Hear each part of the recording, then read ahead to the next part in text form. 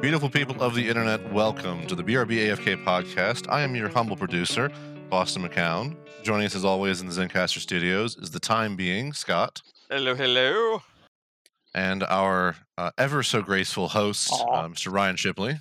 You flatter me. You're so kind. I'm super tired tonight, so I can't think of a great song that we started the episode with. Scott, what did we start the episode with? What You song did remember Boston what happened play? last time? I couldn't even come up with a single song. You have to come up with a song. There's literally millions of Okay, songs out there. Okay. So I will pick my favorite song of all time. Okay. You ready for it? Yes. It's Under the Bridge by the Red Hot Chili Peppers. Okay, I was so worried you were going to say like Barbie Girl. No. I thought he was going to say Pony by Genuine. Yeah, that's a good song. It tells a story. I like songs that tell a story. Right. That one tells a story about ponies, right? That's a song about ponies. Yes. And can I say, Boston, and this isn't me trying to be like propagandist or anything or not, but your voice sounds sexier since you've got the vaccination. Ooh. Yes. Ever since I got my Fauci ouchie, I am feeling divine. Yeah. And you got the one and done, right? Yeah, the one and done from Janssen. Oh, wait, are we talking about dates or vaccinations? Vaccinations right now. Oh, my bad. The one and done threw me off. And what's good right now is you got it at a great time because now you can go to, is it Krispy Kreme that's doing the promotion? Where if you go in and show your vaccination card, you get a free donut. And you can do it every day for the rest of the year. You'll end up with diabetes, but you did my diabetes is COVID. spraying already. Yeah. Right. This is the bad side. I was going to say, speaking of diabetes, but that doesn't really work. No, I have an idea. Boston can do it for to feed the homeless. You can go every day and give a random homeless person a donut. If we give all the homeless people diabetes, then we'll fix the problem. Yes, because they'll eventually just die off. That would be so weird. You wake up a homeless person and hand them a Boston cream. Right. That's just weird. Okay, all right. So speaking of promoting and advertising things, our guest on the podcast today is Michael King. Welcome. Hey, hello. Michael. I was just over here craving a Boston cream. Well, we did this all for you. I can help you out with that later. Yeah, I was thinking, okay, it's one donut. You get one donut, that's it. But no, if you go to their website, it's like you can come in every day. Dang. All right. And I can't imagine they're going to keep that for long because, there are people when they'll do like every year, like, hey, come here, you'll get a free sandwich, and then or like IHOP will do like one stack of pancakes. Sure. And people will wait in line for 2 hours for that one stack of pancakes. Yeah, I don't need something free that bad. There are going to be people that are going to be waiting in line every single day to get that donut. It's free donut. Popeye's Chicken brought out that chicken sandwich. Yes. Beforehand, those employees loved working at Popeyes because nobody ever went to Popeye's Chicken. And then suddenly, it's like every day now is busy. Yeah. And those people are furious. Yeah, it's like, I didn't sign up for this shit. Come on. It's nonsense. Right. Yeah. And you, Michael, have you had the vaccination yet? I have not had the vaccination yet. I am due for my first vaccination shot this coming Saturday. I'm very excited. Which brand? It's one of the two shotters. I don't know. The Moderna. Okay, that's the one that Dolly Parton has a part of. Well, I specifically said I wanted Dolly's vax, so I'm not getting a vax if it's not Dolly's vax. I feel good about it. I'll just protest. I feel good about it. Yep. Yeah, I think she gave them like $1 million. She probably just walked in and go, "Okay, honey, here's $1 million. Cure COVID." Yeah, right. And I think that's exactly how she would say it too. Yeah, my version of Dolly is just like just an old gentle lady. Oh, sugar. Yeah. Let me hold you in my... is problematic. Let's get rid of it. My understanding is that she personally will be giving the shot. So that would be awesome. Yeah. And Boston, like a sucker, went with another one. Now, honey, you're just gonna come sit right down here. Why does your Dolly Parton sound like a nerd? Because I'm a nerd. which is why you're on our podcast, sir. Yeah, yes, indeed. Yes, indeed. Yeah. So, Boston, did you have any kind of like side effects from the shot? Aside from the voice change. Aside from the voice change. Yeah, aside from being a sexy man beast. Any negative side effects? Right. My arm hurt a little bit afterwards. And Kim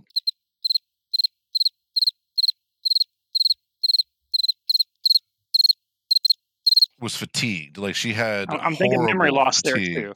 So apparently there's some memory loss, but that's just normal. I can't remember what the word fatigued means. So she has, but like just a day or two, and then everything was back to normal. Yes. So she didn't have any lasting issues, but she's like the day after she was exhausted. Yeah. It's deep in the muscle, right? It's deep in the muscle, and you are effectively getting the disease. Like that's how vaccines work at the end of the day. Right. Yeah. So you are at the end of the day getting the getting the drugged or getting the disease, and then helping it fight off. Yeah. So yeah, she was a little tired. Oh, I bet so. And that's what I like about our podcast. Not only is it entertainment, but we provide learning too. Yeah. We do. I can tell you right now, I may have the vaccination. I may get my first shot this weekend. I have a really nice lady that's my pharmacist at Food City. Dolly Parton? I wish. I wish so much. Oh, man. But she is like the nicest, gentlest soul, and she's going to let me know if they get them on Friday. Can I just say right now, I have to agree with Ryan. I've been with Ryan to his pharmacist multiple times. That little sweetheart, I probably would say, hey, you want to go get married sometime? Just because she's that sweet. She is super sweet. She is just a precious sweetheart. But here's the thing, Scott. You can't just marry anybody who's sweet. You have to. There's got to be something there. You can't build a relationship just on somebody being sweet. They have to be a little mean. I thought that's all I could. Yeah. All I needed. Okay. No, you got to have a little bit more than just sweet. Okay. All right. Yeah.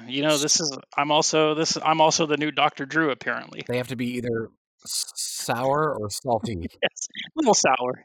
Sweet and sour, sweet and salty.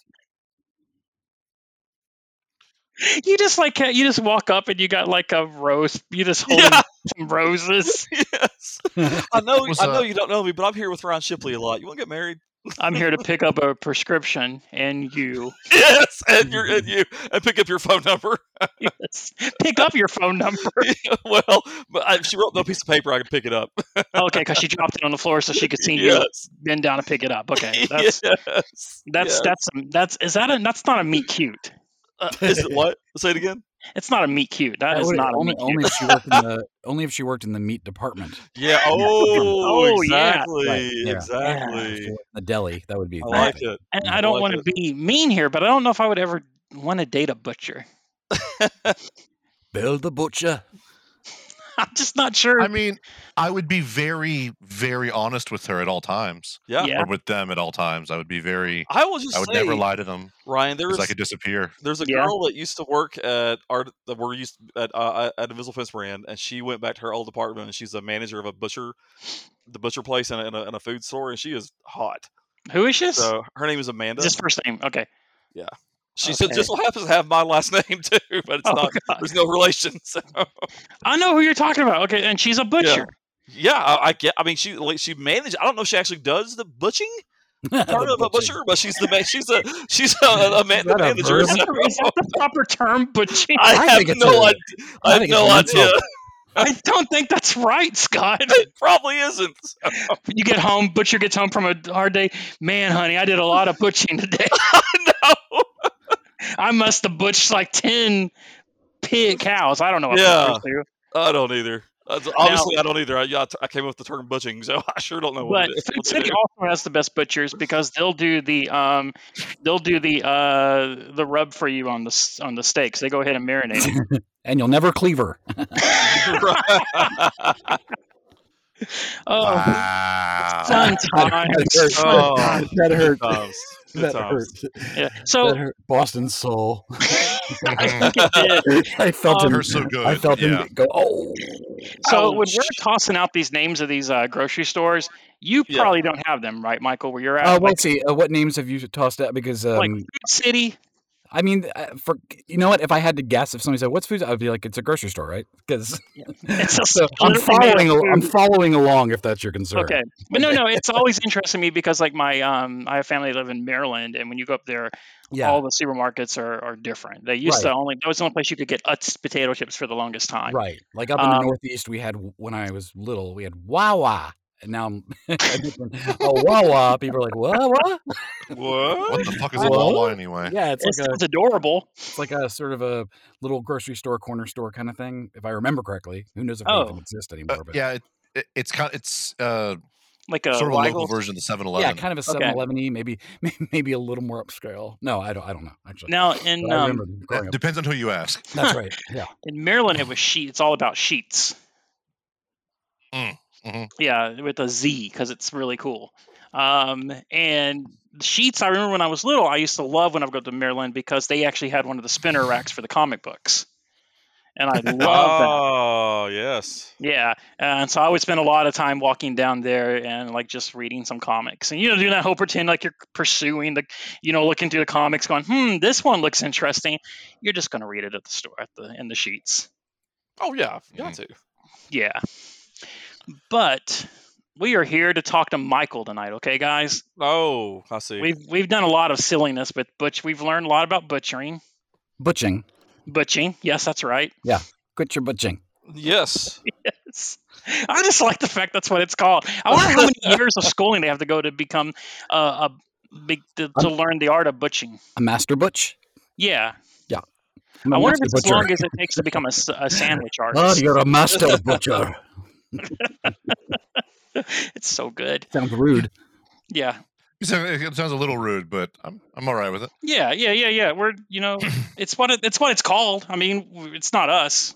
I think I am going to actually get a part-time job in the butcher section, the meat department, and just like have that on my resume. Butch. I'm going to put butched. I was a butcher.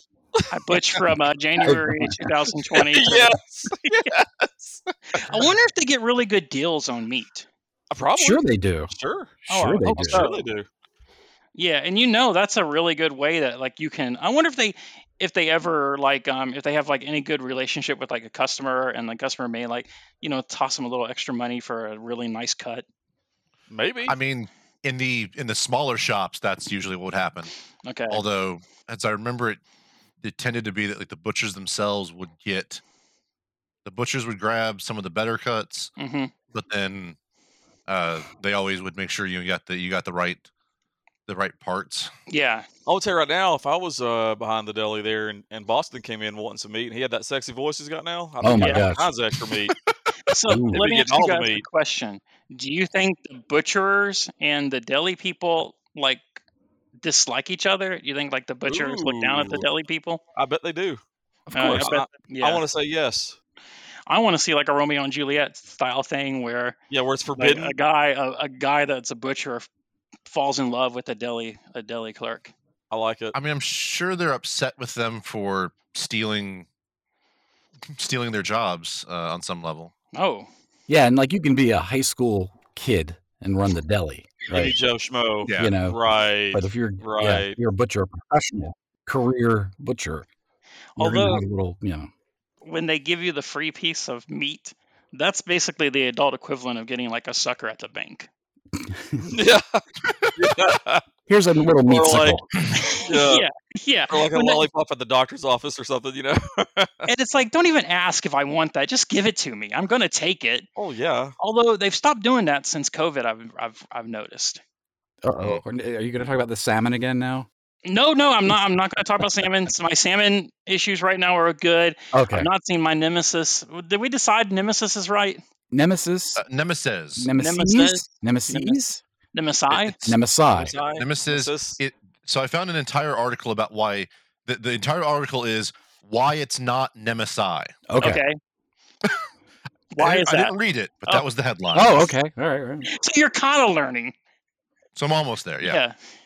Nemesi. Oh my God, guys! I just wanna seriously, say that. I just typed in to Google plural.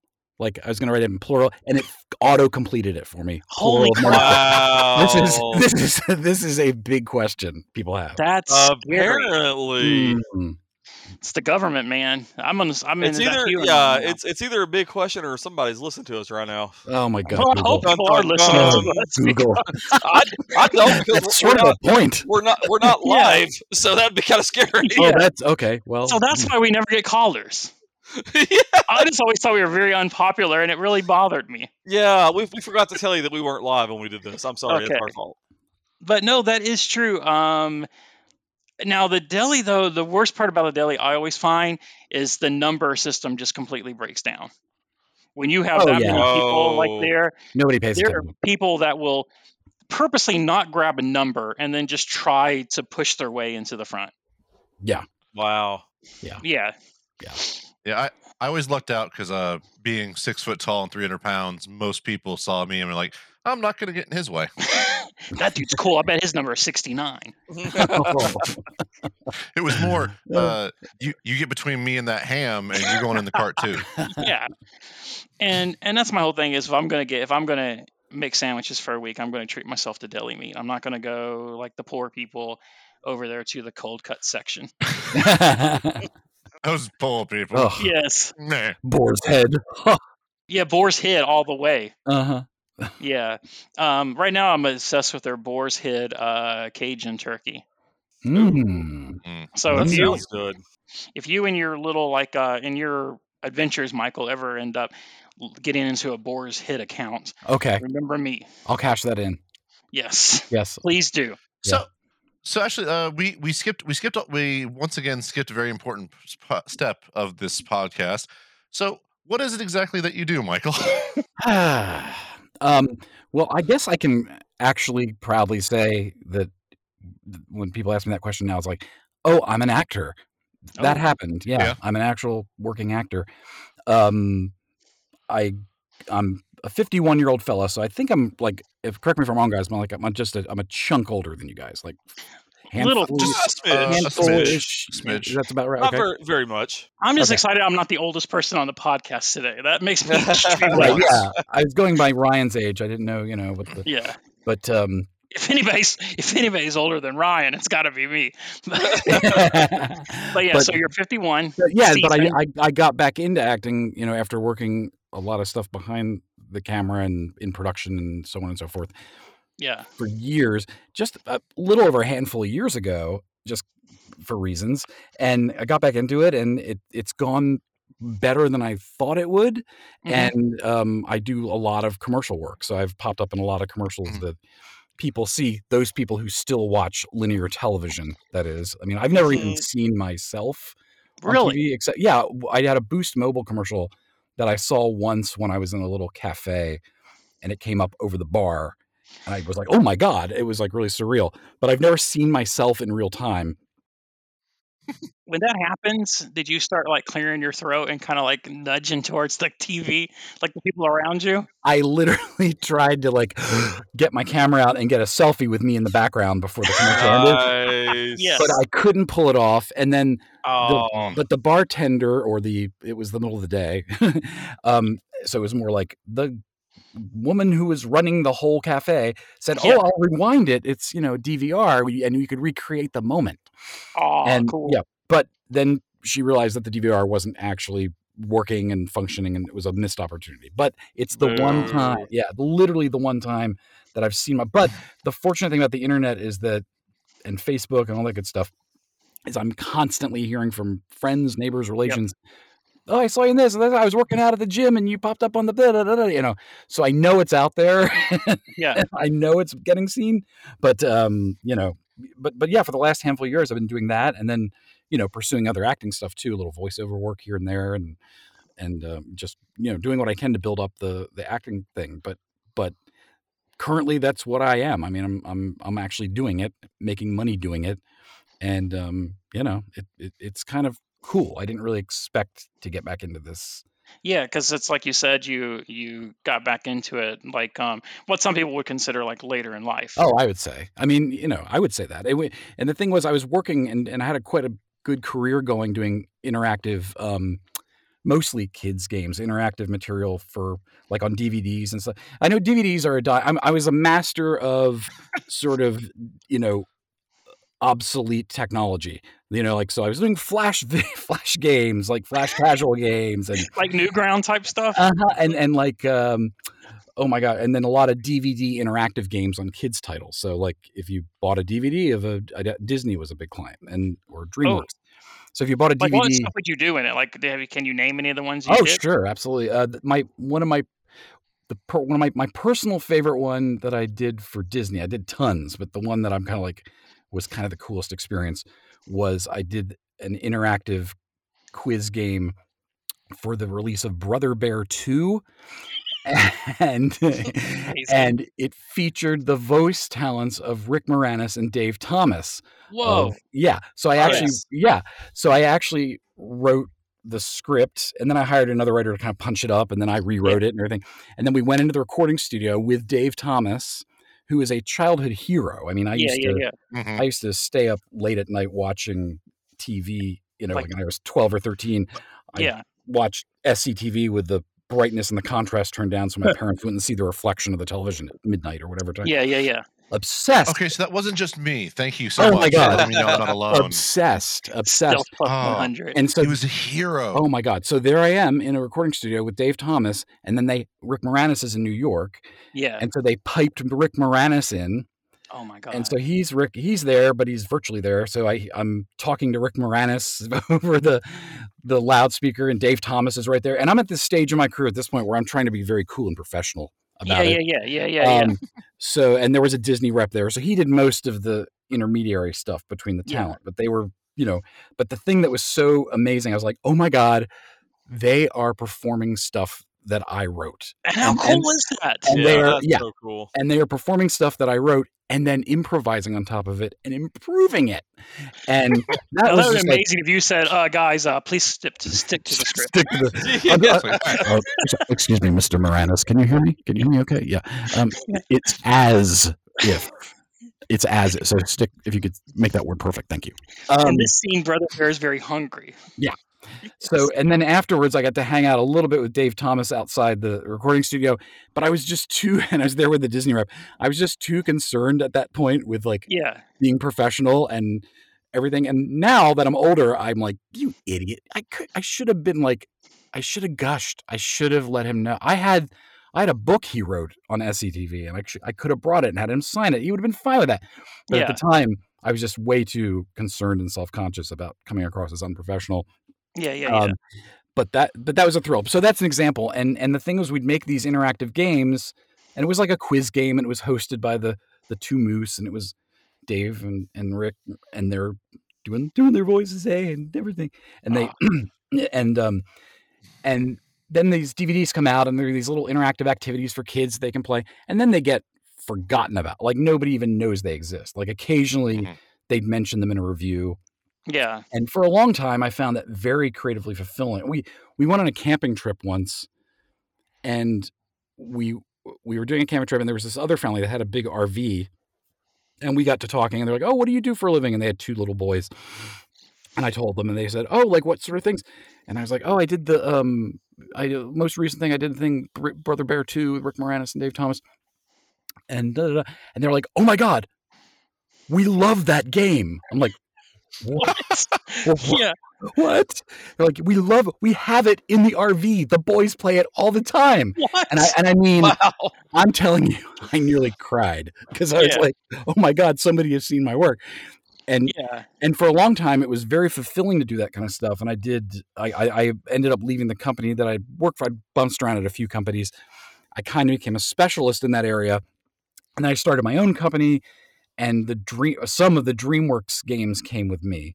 So I did some stuff for Monsters vs. Aliens and Madagascar 2 and blah, blah, blah. So and we were moving into Blu-ray, so I did some Blu-ray games for that and the Cat in the Hat, Puss in Boots movie. And so there's games all over these discs that I've created or shepherded to varying degrees, But over time, it became like less and less fulfilling.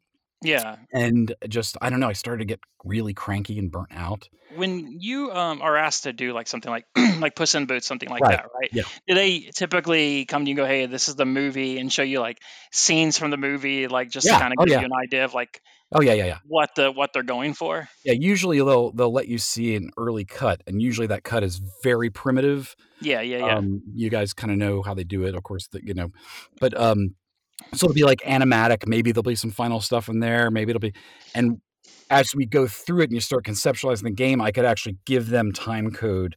Like, I'm going to want this animated, asset from this thing and this sound effect from this part and this part. And at whatever point it was finished, they would give that to me and I could repurpose the those assets to create the game. So we would use actual movie animation. This is years after Cells, so it was basically like, you get, here's the digital file for the 3D character that you can use and play with and do stuff with. And so it was a real process.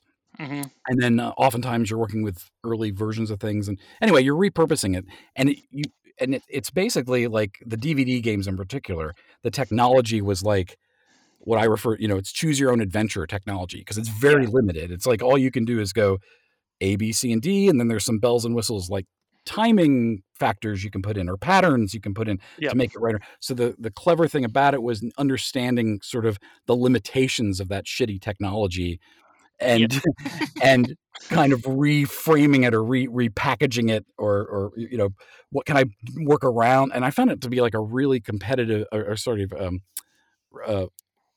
it was a real challenging thing to do, to make the game fun and interesting, despite the fact that you're working with just like the most basic technology and logic and so forth. Would they typically tell you like right away, like, hey, these are the actors you could have to develop the game? Or was it just like, if it happened, it happened, otherwise you would just have to use sound bites from the game? It would be a very, usually it started with us. Like we would go like, here's some game ideas we've come up with based around the movie, blah, blah, blah, blah, blah. And then you just sort of chip away at it, getting what you can get. Worst case scenario, no, you can't use any actors, but you can use clips from the movie, and maybe you'll hire an actor to play a narrator to talk you through the game or something like that. Okay, yeah.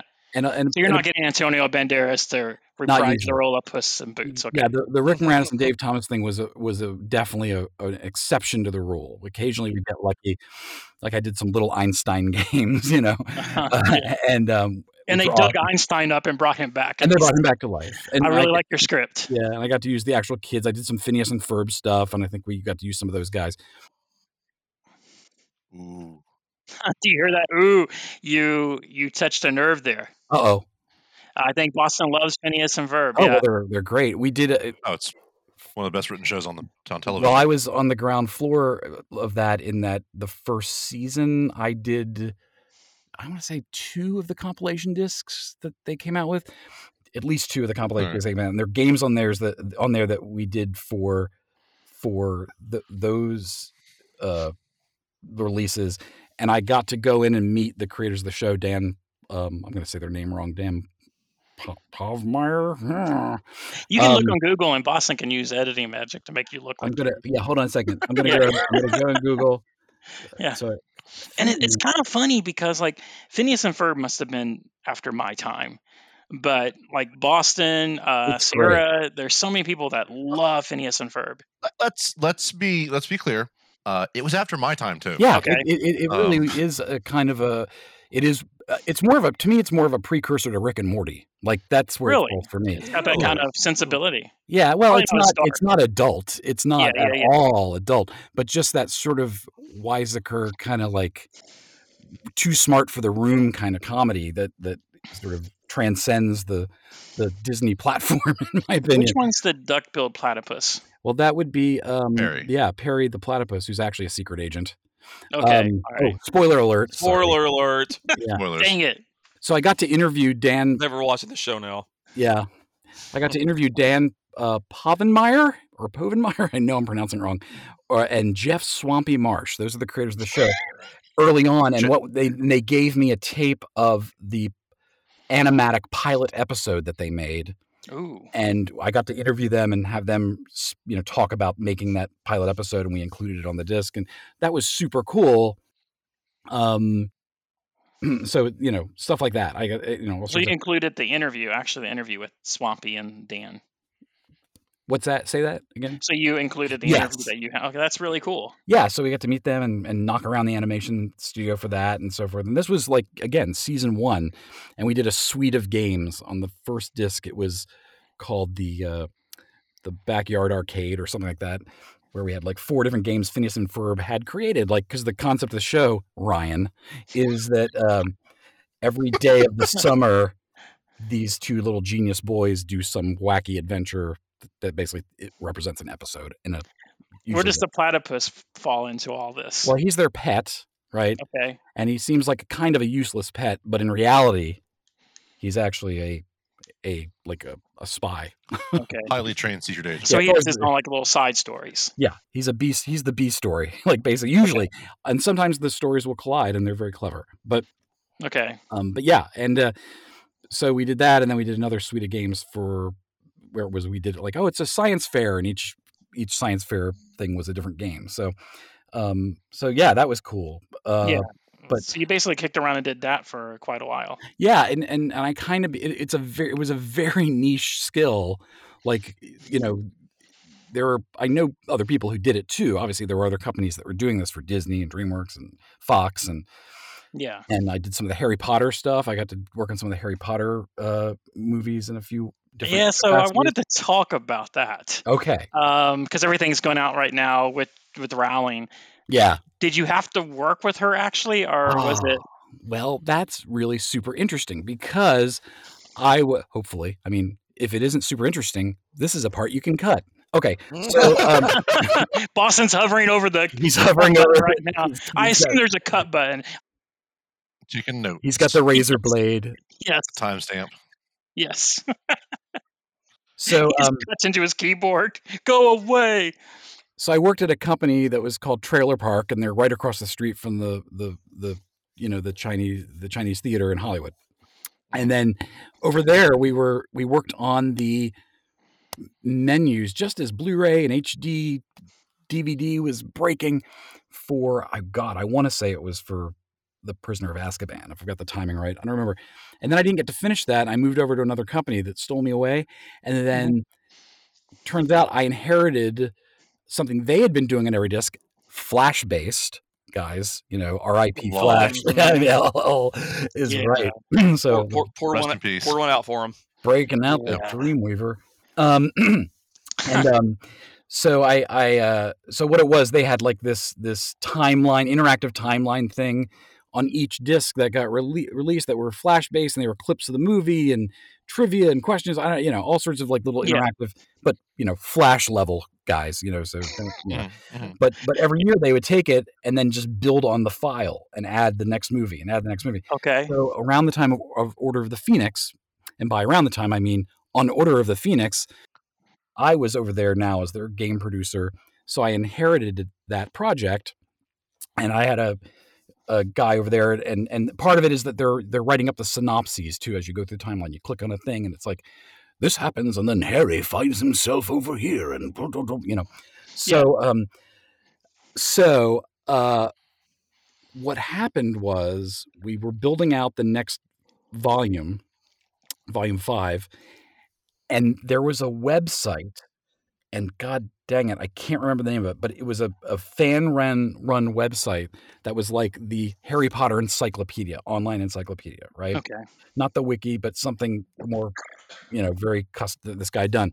And it was very high profile. J.K. Rowling had even praised it, and And it turned out that the people who had done the prior volumes of this interactive game that I was now on the 5th volume of, because it was Order of the Phoenix, had just gone to that site and like cribbed all his text, like cut and pasted his descriptions, right? Oh no. Right. Which is fine from my standpoint. I'm like, well, that was dumb. That's not how I operate, but that's how they did it. So the guy, right around the time we're developing the volume 5 one, in fact, we may have finished it, I don't remember, he tried to sue Warner Brothers. Oh. How? And then J.K. Rowling had to get involved, right?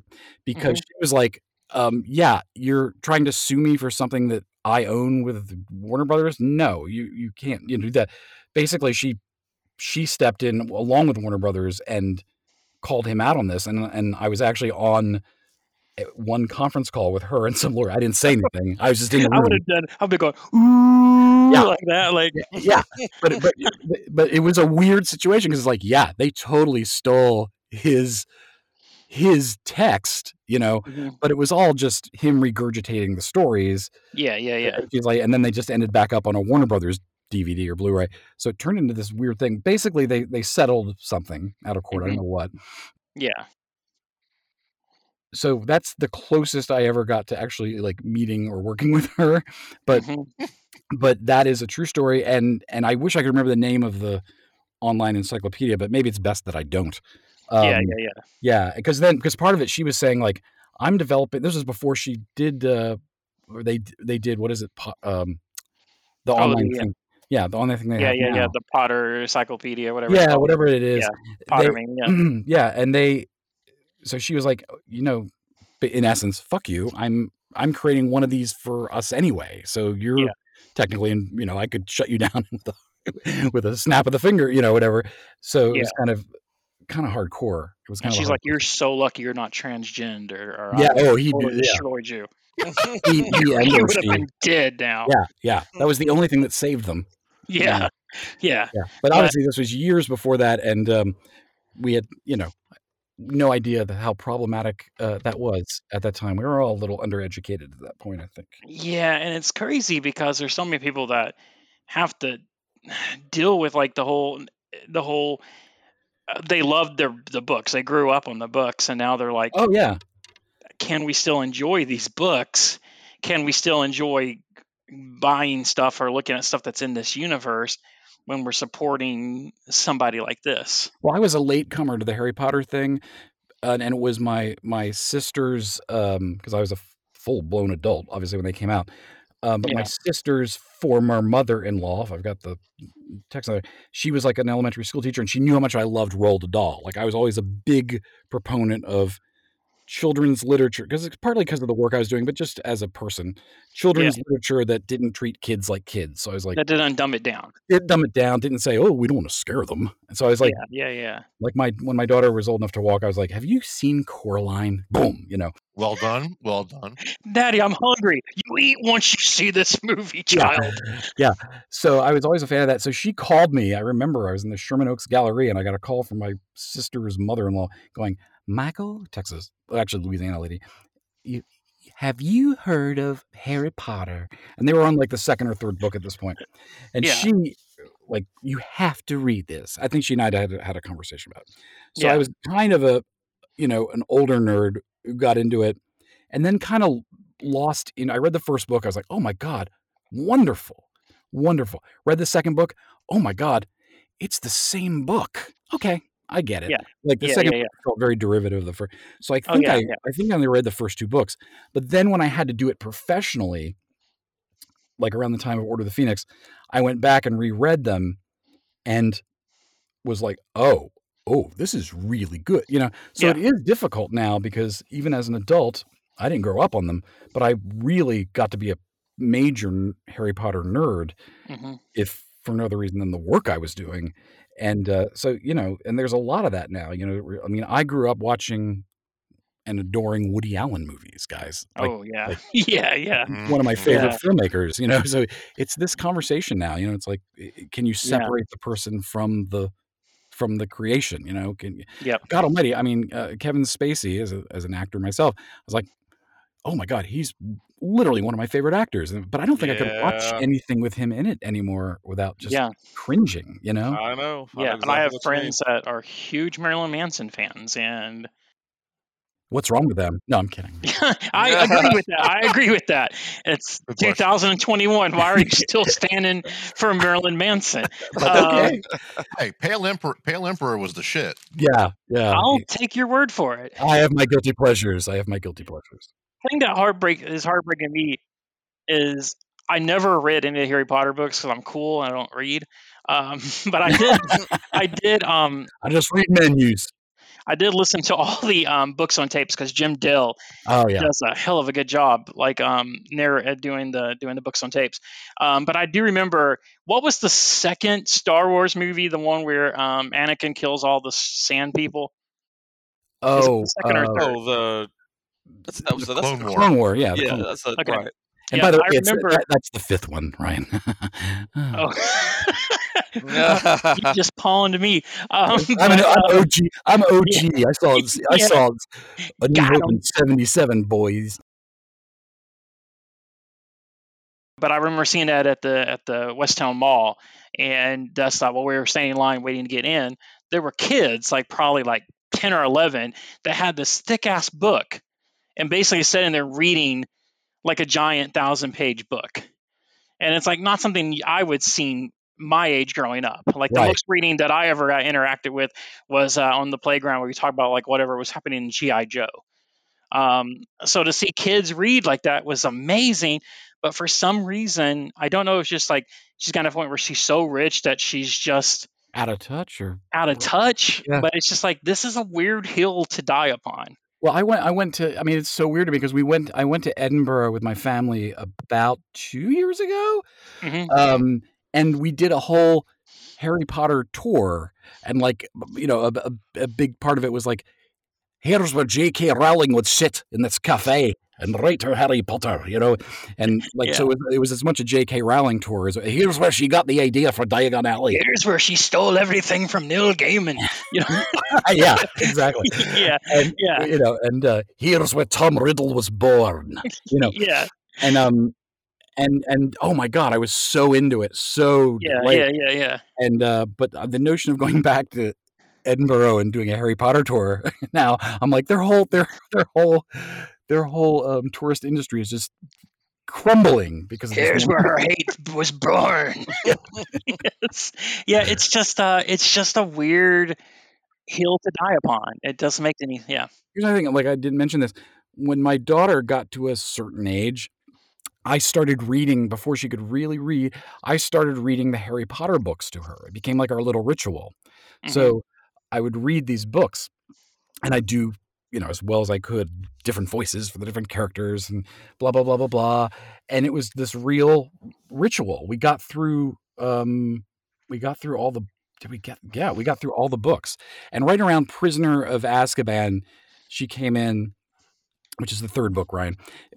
She came into the room and said, "Daddy, I think I'm old enough to read it by myself." Yeah.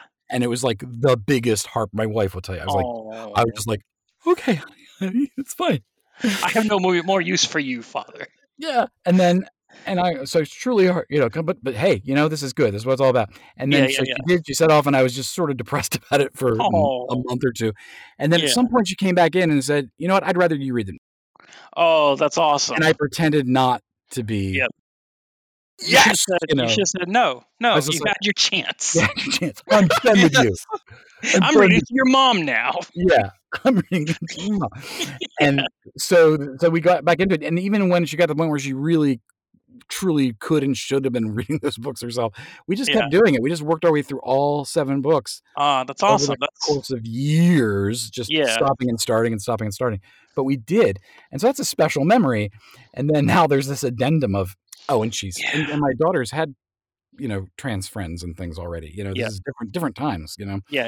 And, so it's, I don't know. It's a shame. Yeah. It's just, it's a weird thing because you would think a lot of like what we consider classic authors. If they had Twitter back then in like the days of Shakespeare and the 1800s and all that, I don't know if we would really still be enjoying them as people. Yeah, that's true. And Shakespeare was I did a lot of theater growing up, and I had a high school drama teacher who was very uncensored in Texas, no less, which was a miracle. But but her main thing about Shakespeare was, who we loved. We were very into it. She was like, he'd fuck anything with a hole. That was like she'd say that, and we were like, what? And sure enough, there's like all these stories about he was probably lecherous and horrible. Shakespeare. I mean, Shakespeare, yeah, he'd fuck anything with a hole. Yeah. I wonder if any of his stories were inspired by any of his relationships. Yeah. If he was like the Taylor Swift of his time. Yeah. I mean, have you read any of his sonnets? No. Oh, yeah. Whole bunch of admissions of guilt in there. Yeah. Yeah, it's like a giant Phil Collins album. I was inspired to buy his book of sonnets, like Phil Collins. Yes, the Phil Collins book of sonnets. Yes. I was inspired to buy Shakespeare because Patrick Stewart was doing readings from them when the COVID thing hit, and I was like, I too am going to purchase the William Shakespeare book of sonnets. That's awesome. And that I lasted about 3 sonnets, guys. but Yeah, but I have the book and it wouldn't say they looks were good. good, It but- looks good on the bookshelf, you know. Yeah, it was one of those struggles for me in high school when we did Shakespeare and Wuthering Heights. That was Oh, the yeah. other one. I bought the Cliff Notes book on that, and I couldn't even read that.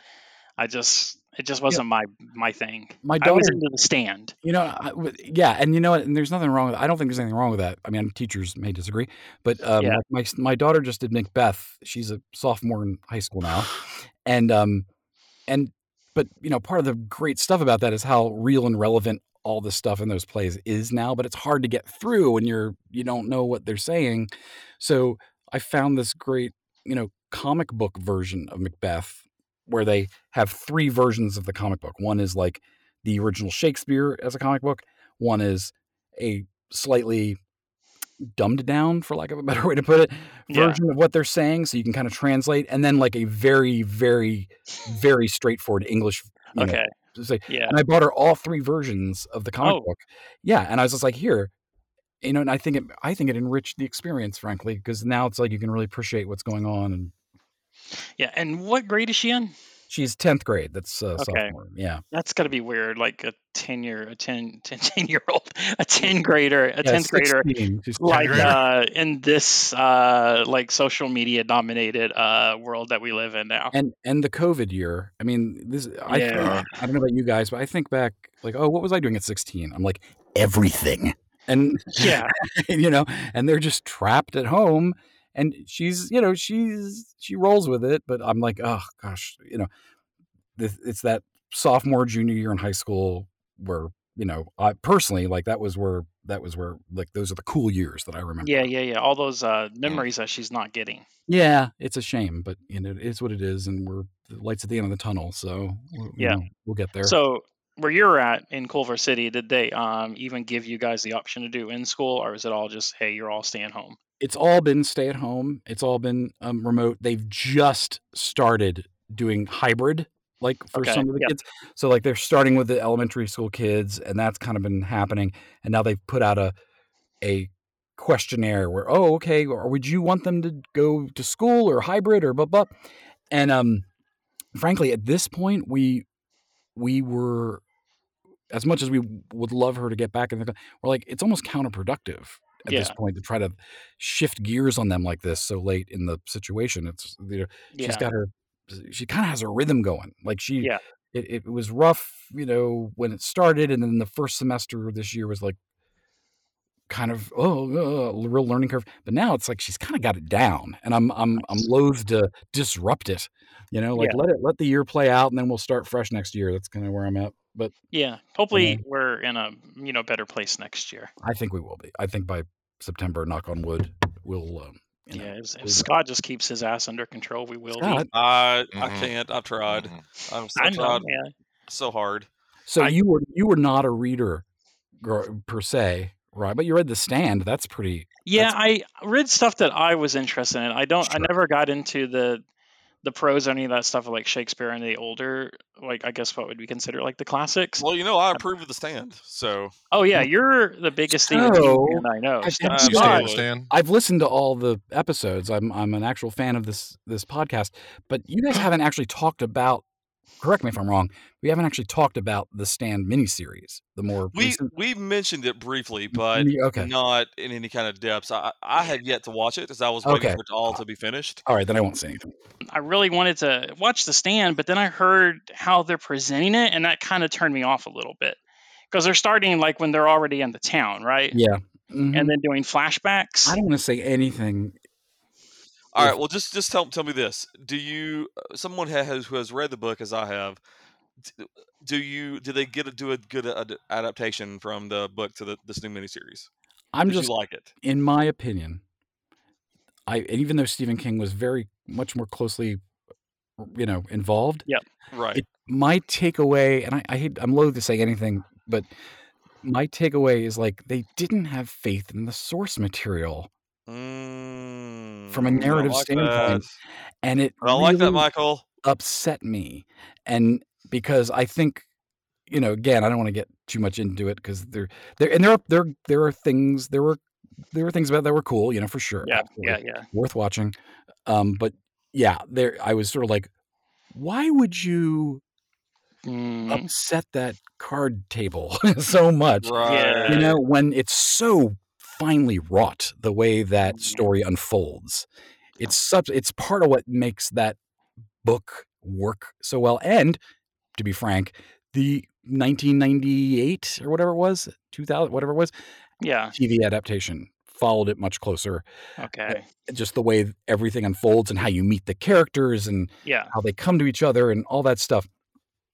I really was bummed that they, you know, and I'm all for like, hey, you know, oh, let's figure out how to make this work. But there was like no reason for them. Anyway, there was no reason for them to do that. And that was my main takeaway. And I encourage you to watch it as a fan of the book, of course. And there are things you're going to love. I'll say the actor that plays the big guy, Randall Flagg. Well, Randall Flagg, he was pretty good. I'm just blanking on the name of the character. The mentally MOON. Yeah. Yeah, sorry, I'm blanking on the character's name. He's Tom McCollin. Tom Colin. Okay, yeah. He is phenomenal. The actor. Oh, good. And in fact, I was like, more of him, please. And it felt like, and then I couldn't be sure because it's been a while since I've read the book, but I'm planning to reread it. I'm on a Stephen King kick right now. But I applaud that. Without spoiling it, would you say the new ending is decent, or did you prefer the old ending better? I didn't. I mean, I don't feel strongly about it, but I kind of was like, why bother with this tacked on? And, you know, they kind of felt. You know, but you might like it. You might like it, but it kind of felt tacked on to me personally. And it was funny because I kind of knew there was this different ending, and the penultimate episode ends with this isn't a spoiler alert because you've read the book. Ends with the destruction of Vegas and and everything and whatever. And then there's a whole other episode. Really? Yeah, where I'm like, and I said to my wife, I was like, and she wasn't really watching with me, but she heard me commenting. I'm like, there's a whole episode of denouement ahead. And as far as I knew, like from the book, it's like they basically just come back home and this person's dead and this person isn't, and this is what, you know. But there was a whole other episode of this added on stuff that I was kind of like, what? Again, source material. Again, I was sort of like, yeah, source material. That's kind of odd. Yeah, and I'll be interested to see when you do watch it. Like, you know, if you're like fine with it, or you kind of like, I have that same feeling. I think it's just so much television right now. But it's definitely on my radar to watch later on. Like right now, me too. FX just brought back Snowfall, so that's my big thing right now. Well, and some of it too is that you know, I always frame this with like, but I'm an old guy who read The Stand in college and then read it again later, and then so I have certain things I want to, you know. So I get, so hey, great. I have opinions. So I was like, and I'm fine with people. If it makes you feel any better, Michael, my favorite book series of all time is the Dark Tower series by Stephen King. Mm-hmm. I have refused to even watch the movie that they made. Well, you didn't miss anything. That's what I'm saying. That's what I'm saying. Yeah, and I'm probably still going to at some point, but that was a bad summer for you. Oh, it was. You could. Ryan knows how excited I was for that movie. And then when I first heard how long the movie was, like, oh, this is not a good sign. Then I kept hearing this. I kept hearing that. I was like, oh, well, they're just butchering this. So. One of my COVID projects here was revisiting Stephen King stuff because I'd only read sporadic. So, like, I started this thing. Okay, I'm going to read all his novels in order. Right, slowly but surely, just no rush. Just I'm going to read them in order. Yeah, and you know, I got up through The Shining, and then I realized, oh wait, Night Shift is a book of short stories, all of which he wrote in the decades prior. So now I'm stuck on all these short stories that I'm going back and trying to read because I'm kind of like, I'm interested in his development as a writer. It's kind of fun. So then my question for you then is, how are you going to do the Dark Tower series? Because book 1 was in 1979. Yes. And book 2 was 20 years later. So I haven't got there yet, so I don't know that I've decided, but maybe I'll clump those. Like once I hit the Dark Tower, I'll just be all Dark Tower all the time. Right. Or wait till we get to the year that the last Dark Tower book was written, and then retroactively read them. Okay. How are you going to do the Bachman stuff? The Bachman stuff, so far, the only Bachman that I've encountered is the short story Rage, which is the one that he pulled from publishing. So, like, there was a Bachman compilation put out in the, I don't know, 70s, I would say, that included 4 Bachman stories, the oldest of which was Rage, which is a story of a kid who goes to school with a gun and holds his classes hostage and kills some teachers, and it's a whole thing.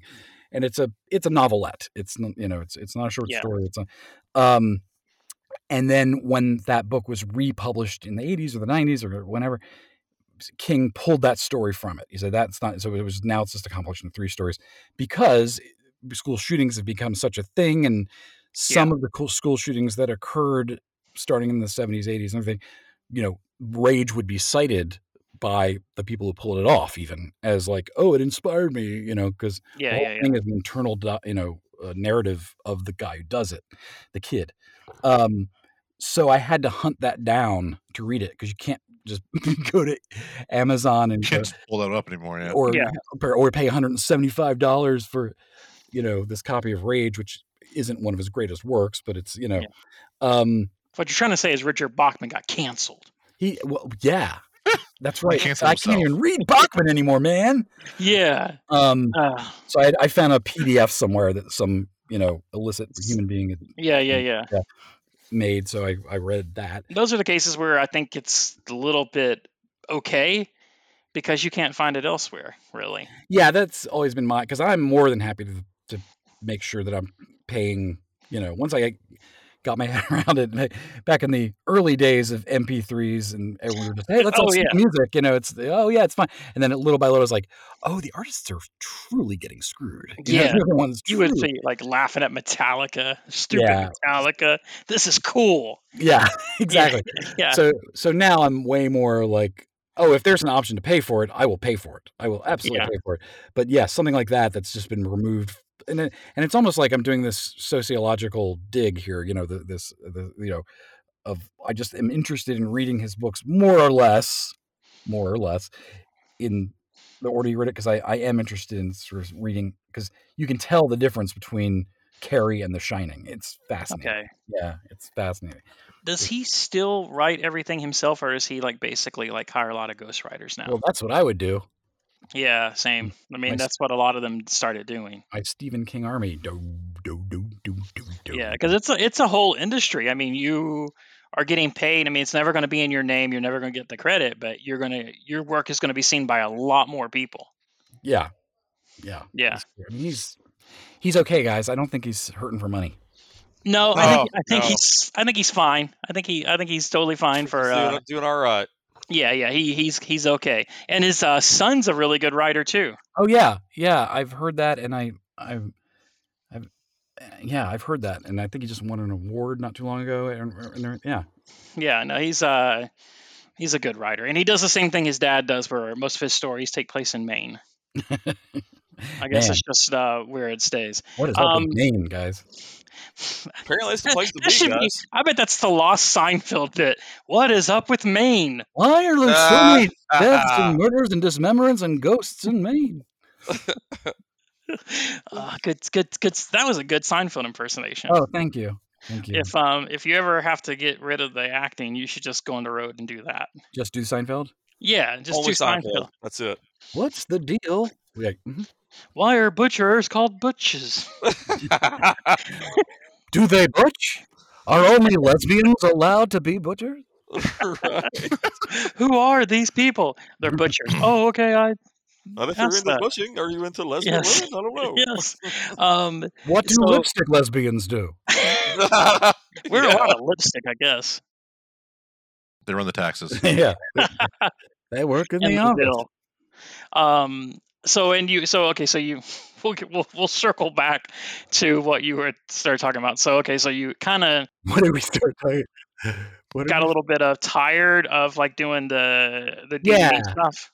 Yeah. Well, I was just doing it, and I just noticed that I was getting crankier and crankier. There was this nexus of fulfillment Yeah, you were like, if I got to do one more goddamn push in the boots. Yeah, well, it wasn't even that. It was like for a long time because my specialty, my niche was kind of the direct-to-video Disney titles or Yeah. Disney movie sequels like Brother Bear 2 or children's titles that were television shows like, the Little Einsteins, like I mentioned. So I kind of had this thing where Disney paid attention, but they didn't but it wasn't like they were releasing Sleeping Beauty, like, on Blu-ray. They didn't.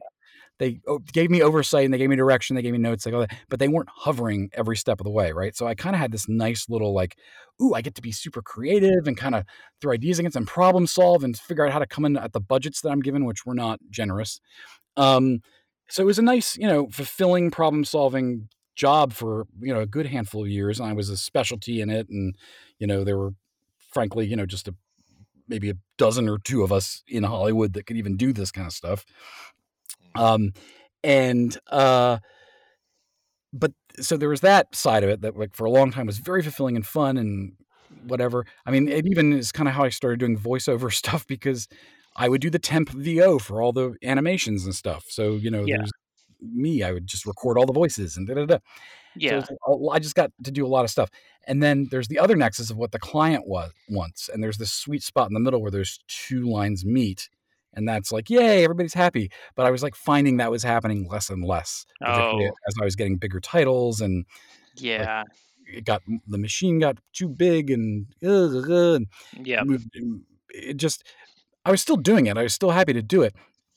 But I was noticing like, oh, I'm just like, the joy was kind of missing. Yeah. And it affected everything. I think I suffer. I guess, maybe it's a guy thing. Maybe it's just a career thing for non-gender specific, but like just really identifying who I am, who I was with the work that I did, like, oh, I am my career, that feeling. Yeah. And, so I think as I was getting more dissatisfied with that, it was creeping into other areas. Right. Mm-hmm. Yeah. And one thing led to another. Long story short, I started taking an improv, what I call improv for idiots at Groundlings, meaning like anyone can sign up. So like, anyone can get in, just sign up for the Groundlings improv for idiots class.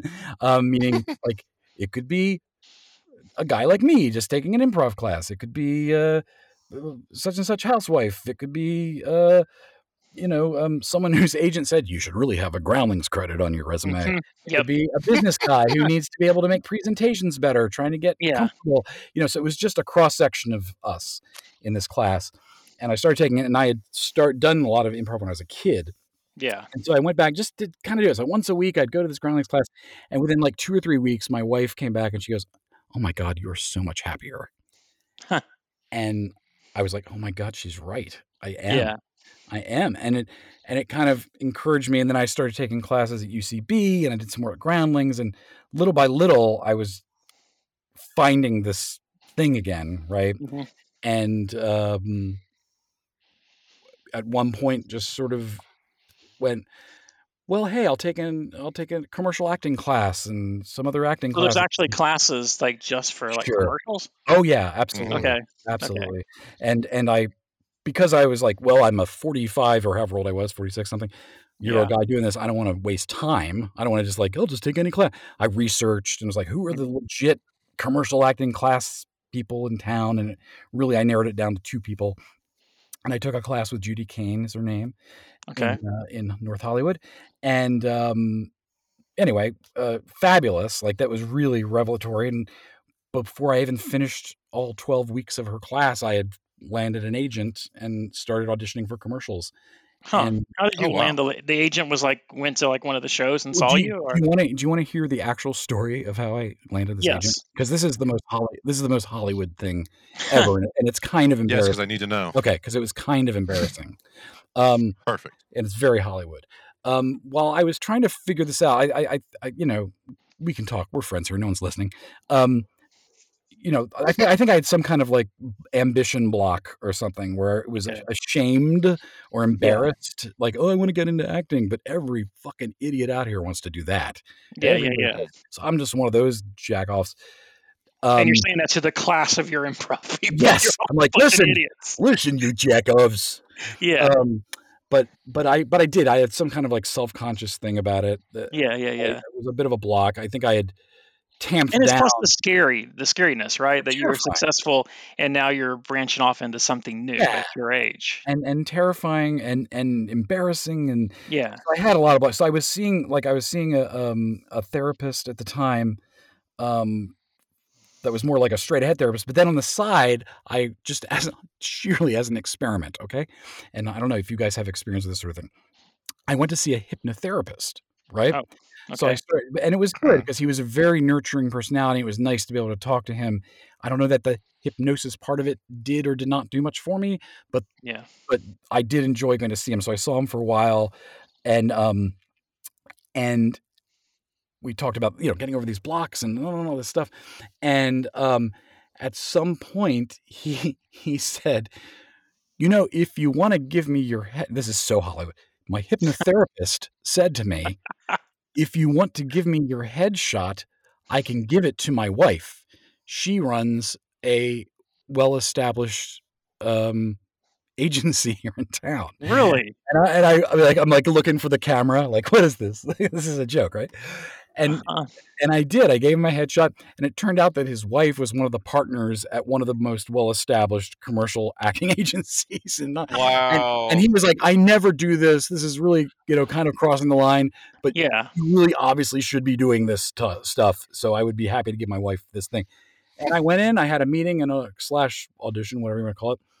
And they signed me. And at first I found it like, the only reason I feel comfortable telling the story is because guess what? Eventually, I started booking. So I was like, so I'm not embarrassed by the story because it worked out. I'm like, oh, what do you know? I actually should have been doing this or whatever. So it really is who you know. When you auditioned, yeah. What did you present? What did you prepare? Like, do you prepare like a scene? For the commercial agent, it was really literally reading copy. And fortunately, I was smack dab in the middle of these commercial acting classes, so it's very fresh. Yeah. On how to approach these things now. It wasn't like I went in like, oh, I don't know. Which is why I'm like, yeah, I actually do recommend taking classes. I really do. Yeah, and I think the hypnosis part worked because I bet he actually said, you want to give me your headshots. You want to give me your headshots. Yeah, this conversation never actually happened. Like I think it did. And then I gave him my headshot and my bank account. So what is the agent? So the agent is the one that gets you the auditions? Yeah, they're I'm with an agency called DDO, and Julie Goods was one of the two people at the time who I met with, and yes, they're the ones that are certified to scour around and submit different actors to projects, and it's just a very streamlined way of doing it, and they're licensed casting agencies and all this stuff. You can self-submit on things, but it's harder to get kind of taken seriously. And I would never dissuade him from not doing it. It's just a little easier, you know what I mean, to have an agent doing it for you, because they have relationships and they know, oh, Michael would be great for this thing, so I'm going to submit him. And when casting agents get a submission from that agent, they trust that agent and go like, oh, they have this guy Michael who they think would be good for this. We should bring him in, right? So there's that whole thing going on, as opposed to me going, hi, random casting agent. I think I'd be really good for this, Now, that having been said, you can totally get auditions that way. Absolutely. It happens. I've done it. But that's kind of their role. And then also they're involved in the contracts. They make sure you get paid, and they take a cut for that. And I've been with them now, 5 years, I guess, is roughly how long I've been doing this. Was the Boost Mobile the first like national commercial you booked? The first commercial that I booked, the first week they put me on auditions, they sent me to 5 auditions. Oh God! I got called back for 3 of them, and I booked 1. Okay. And the one that I booked that very first week, eventually, was for Heineken, and it was an international commercial.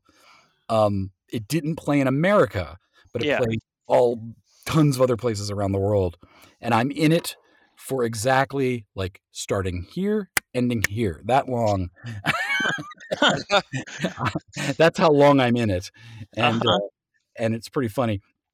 And I love it. It's set to Bohemian Rhapsody, and I'm still friends with the guy I was cast. I auditioned with, and we booked together, so we obviously worked well Oh, together. cool. Like you Yeah. guys, so I'm still friendly with him online. But then the first national was probably about 3 months or so later, which was for TD Ameritrade, which was just me being myself, talking to the camera. Yeah. When you see those types of ads where people are like, yeah, I didn't know what to do with my money, so I TD Ameritrade, blah, blah, blah, blah, blah, and I'm doing it because my daughter's going to college and I want to save up for it and all that. Yep. Yeah, totally fake. I mean, basically, Yeah. it was like staged, but they present it like it's a candid conversation. Yeah. So Are it's these one of usually the- like one-day shoots? That was a one-day shoot. Yeah. Okay. Yeah. The Heineken overall commercial they shot for 3 days. They only needed me for one, maybe Yeah. more than 3 days. It was pretty huge, but Yeah.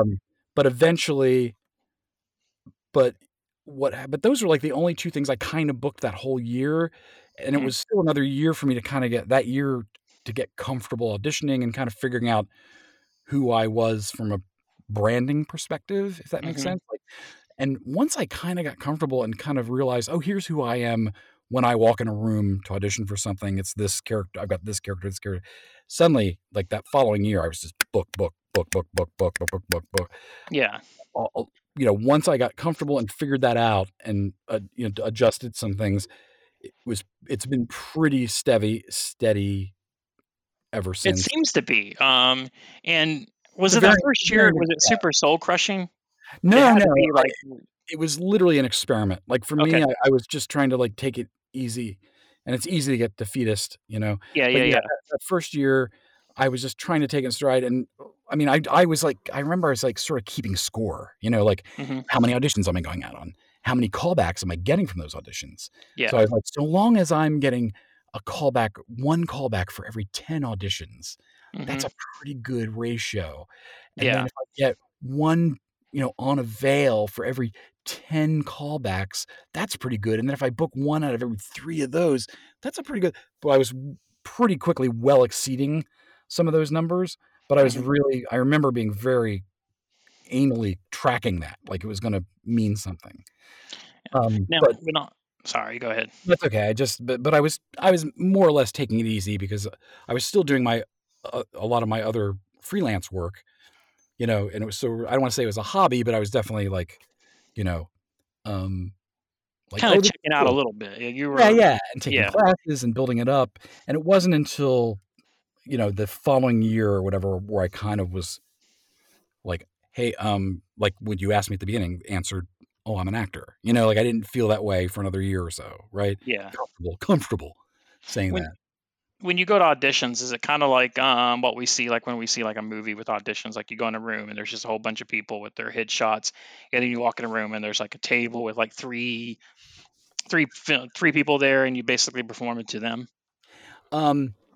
Well, the headshots are a thing of the past for the most part. Like rarely. Usually, if it's a headshot, it's usually like these days, it's like an indie film is doing a thing or a student film or something like that. Yeah. So that part of it doesn't. It all happens online. Your headshot's online. They pick you and you come in. So they've got all Okay. that, right? They've got it all typically. So you don't see that scene anymore. But it is funny, because if I get called in for Goofy Dad, which is one of my sort of, you stuff. Yeah. Right? Yeah. It's me and a bunch of other goofy dads. It's like me and 20 Goofy dads. Yeah. And my favorite auditions are like when I get called in for something and there aren't 20 other people just like me. Mhm. Like there's 19 other people like each other and me. And I always kind of go, oh, I'm the outlier. Like Okay. I cherish that because it seems like I tend to book some of those, like These are the stern dads, and I'm the goofy dad. yeah, or like they were like, we want this type, but this guy Yeah. did something really interesting that was different and it might spin this in a different direction.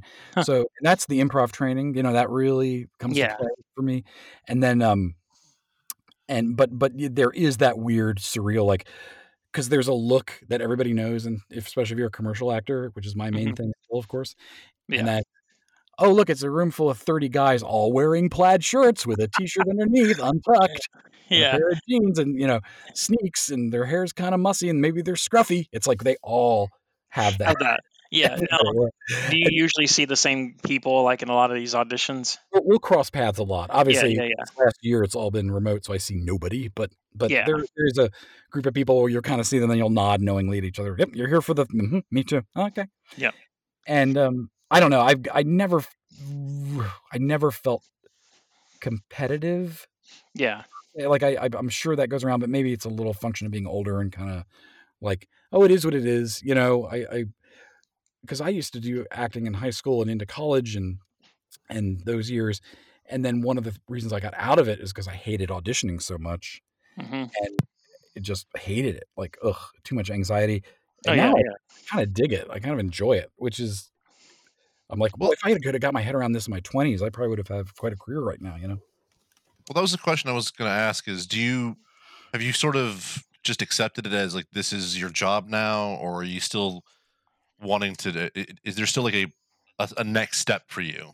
Yeah, I feel like in a lot of ways, not every way, but like in a lot of ways, like I've kind of conquered the commercial acting thing, and I'll still do it. I can always do it. But I've been taking classes going on, and I'm really wanting to start auditioning for television roles and movie roles and things like that. And I've done a little of that, but I've built up to it. So really, it was about a year and a half, 2 years ago, where I felt like I was ready, quote unquote. You know, kind of like I'm ready now. I feel like actually right. Like before that, I was kinda like I'm faking it or ready. So, and I was fortunate enough to, Ryan, maybe you know this, I don't know, about a year and a half ago now, take acting classes it was like a 12-week acting, 3-month long thing, twice a week with James Caan. Yeah. So I studied with James Caan and I really rediscovered like, oh, this is what acting was for me when I was younger, right? Yeah. Like it's been fun and I'm doing improv and I'm getting the commercial stuff and all that stuff, but doing that class with Jimmy and him give me some amazing feedback, very positive, very encouraging, you know, I'll go as far to say as I don't think it's a stretch for me to say I was the class pet, the teacher's Nice. pet a little bit, ultimately, Yeah. by the last month or so. Yeah. That made me very emotionally realize, like, oh my God, I know I'm 50 and whatever. And Hmm. the message for everybody, you know, getting into being in the creative field, it's like, I could actually do this for the rest of my life. I could do this or That's awesome. a version of it or something like that. So, and my daughter's getting older now, and in the next, really this year, if it weren't for COVID, so much more independent. Mm. So I can maybe go back and do some theater, which I miss doing, and but really, I'm ready. Like I feel, I'm ready to get in those rooms to get some TV auditions and things like that. That's kind of my next Yeah. goal to tackle. And I have a manager now, and she's been able to get me into like I had an audition for General Hospital a few months ago. That would be amazing. Oh my God. Oh wow. I was so excited. And I was like, I don't even have to book this. I just got to audition for General Hospital. Yeah. General Hospital. And you know, and then there was an independent film that the Russo brothers executive. Okay. Cool. I got to audition for. And Mhm. that was, and I didn't even get a call back, but that's fine. These are all baby steps. But meanwhile, like one of my good friends who's kind of, give or take, roughly on the same level as me career-wise, maybe it's fair to say, she got booked. She's in the new Russo brothers. Cherry? Not Cherry. It's I'm gonna pull it up here. It's because they're really champions of, you know, independent filmmakers also. Yeah. So they discovered this filmmaker at Sundance or something, and I'm looking on the thing, and it's going to take me a minute. And when you're looking at that, when you were working with James Caan, is it like a small, like intimate, like class that he would teach? Yeah, I mean, it was, I'm going to say, 24 people in that class, I think. Okay. So roughly evenly split men and women. So they're 12 men, 12 women. Yeah. And he ran the class with another guy named Val Lauren, who's a younger fella who's with Playhouse West, and he's worked with James Franco in movies and things. And so very much, Hmm. very intimate. I mean, a very intimate situation, particularly when obviously you're working on your scene with him, and he Yeah. and Val would sit there and kind of critique you and so on and so forth. So there's a filmmaker named Jay Alvarez that the Russo brothers discovered at a film festival, and then executive produced an early indie film of him, and now he's doing another bigger budget indie film called Something's More Than One Thing, which I got to audition for. Didn't get a call back. My friend London Garcia has a little role in that, and it was like totally cool, you know. So so I'm getting my toe in the door here and there, Yeah. and COVID definitely put, I felt like I had a lot of momentum going at the beginning of last year, like I have two short films that I'm booked in, but that we've put on hold and we haven't gotten back to, and one of them I'm co-starring with Tuesday Knight, who is from the Nightmare on Elm Street movies. Oh, cool. And she plays my wife, and I was like, oh my God, this is so cool, because I'm kind of a horror movie nerd. And, Yeah. But we haven't been able to shoot it. It got put on hold. So hopefully we'll have a conversation soon about when that'll go back up. Knock on wood. Hopefully stuff will start opening up. So your last big commercial was the one that I think I saw 3 times during the Golden Globes. Is that right? So that one was shot all during the pandemic. Yes. I've shot a few things during the pandemic. As much as things have slowed down, there was another commercial that I auditioned for like the day before LA we were shut down. Mm-hmm. And then I never heard a peep. It was a callback, in fact. Then I never heard a peep. I thought, well, that's dead. And then 6 months later, they're like, you booked this thing, right? So I shot that. And then this one, the Kohl's commercial that's running all the time, I auditioned via Zoom. I did a callback via Zoom. I booked it. We got to set. It was a COVID set. And I'm telling you, the film industry, my experience between the 2 commercials that I've shot and a TV thing that I kind of helped out on also that I'm in, they're doing such a good job. Like I really have been very, very impressed. Yeah. So like we've heard some people like, oh, the restaurants can't do this and the restaurants can't. It's like, well, that's because the actors in the movies get to do their thing. Well, it's because the movies were like getting tested every other day, and there's this bubble. No one's allowed in the bubble once you get tested, and everybody wears a mask unless you're an actor. And if you're an actor, you're sequestered from the rest of the cast. And there's hand sanitizing stations all over the set and everything. So they've done as much as they possibly could, and the creative for it shifted. So if you look at that commercial, Ryan, the only people that are near each other in that commercial are people that are actually, know each other in real life. Like there's an old couple in that. They're an actual couple, right? Oh, cool. Okay. And the way that commercial works so well is because, the whole concept is everybody can be at a distance, so they thought it through and they're being smart about it, Yeah, because explain the commercial for people that haven't seen it. Oh yeah, it's very. I give you a link. You can put a link on your. Definitely. I think I got the link we have a show chat, so I put it in there earlier for like Boston and Scott to look at. Well, it's a super cute commercial, and I didn't 100% know what it was going to be when I auditioned for it, but I had a suspicion, and it turned out to be pretty accurate. Mm-hmm. But it's, the implication is that we're still, I think, in a COVID era with this commercial. But it's this little girl. Who's kind of glum sitting on her front stoop of her house, and people are walking by kind of doing their thing, including me, a delivery guy who's kind of glum and whatever, and she's got her chalk and she's doing chalk art, and she sees how like bummed out I am, and so she suddenly gets an idea, and fast forward, she has created a hopscotch thing on the sidewalk, and suddenly, when everybody comes by, of course, they are obliged and they jump and do the hopscotch, and it makes everybody happy, including me. I walk up at the very end of the commercial and stand there like a grumpus and look at the hopscotch and then look over at her, and then boom, I do hopscotch, and it's fun, and she's so happy to see me. And she does a phenomenal job in that commercial. She's a doll, and then I get a little smirk at the end, like. Okay, I heard your thing or two, kiddo, and it's adorable. It turned out really, and it's set to Jean Baptiste's cover of what song is it in that movie? Anyway, it's this great music piece.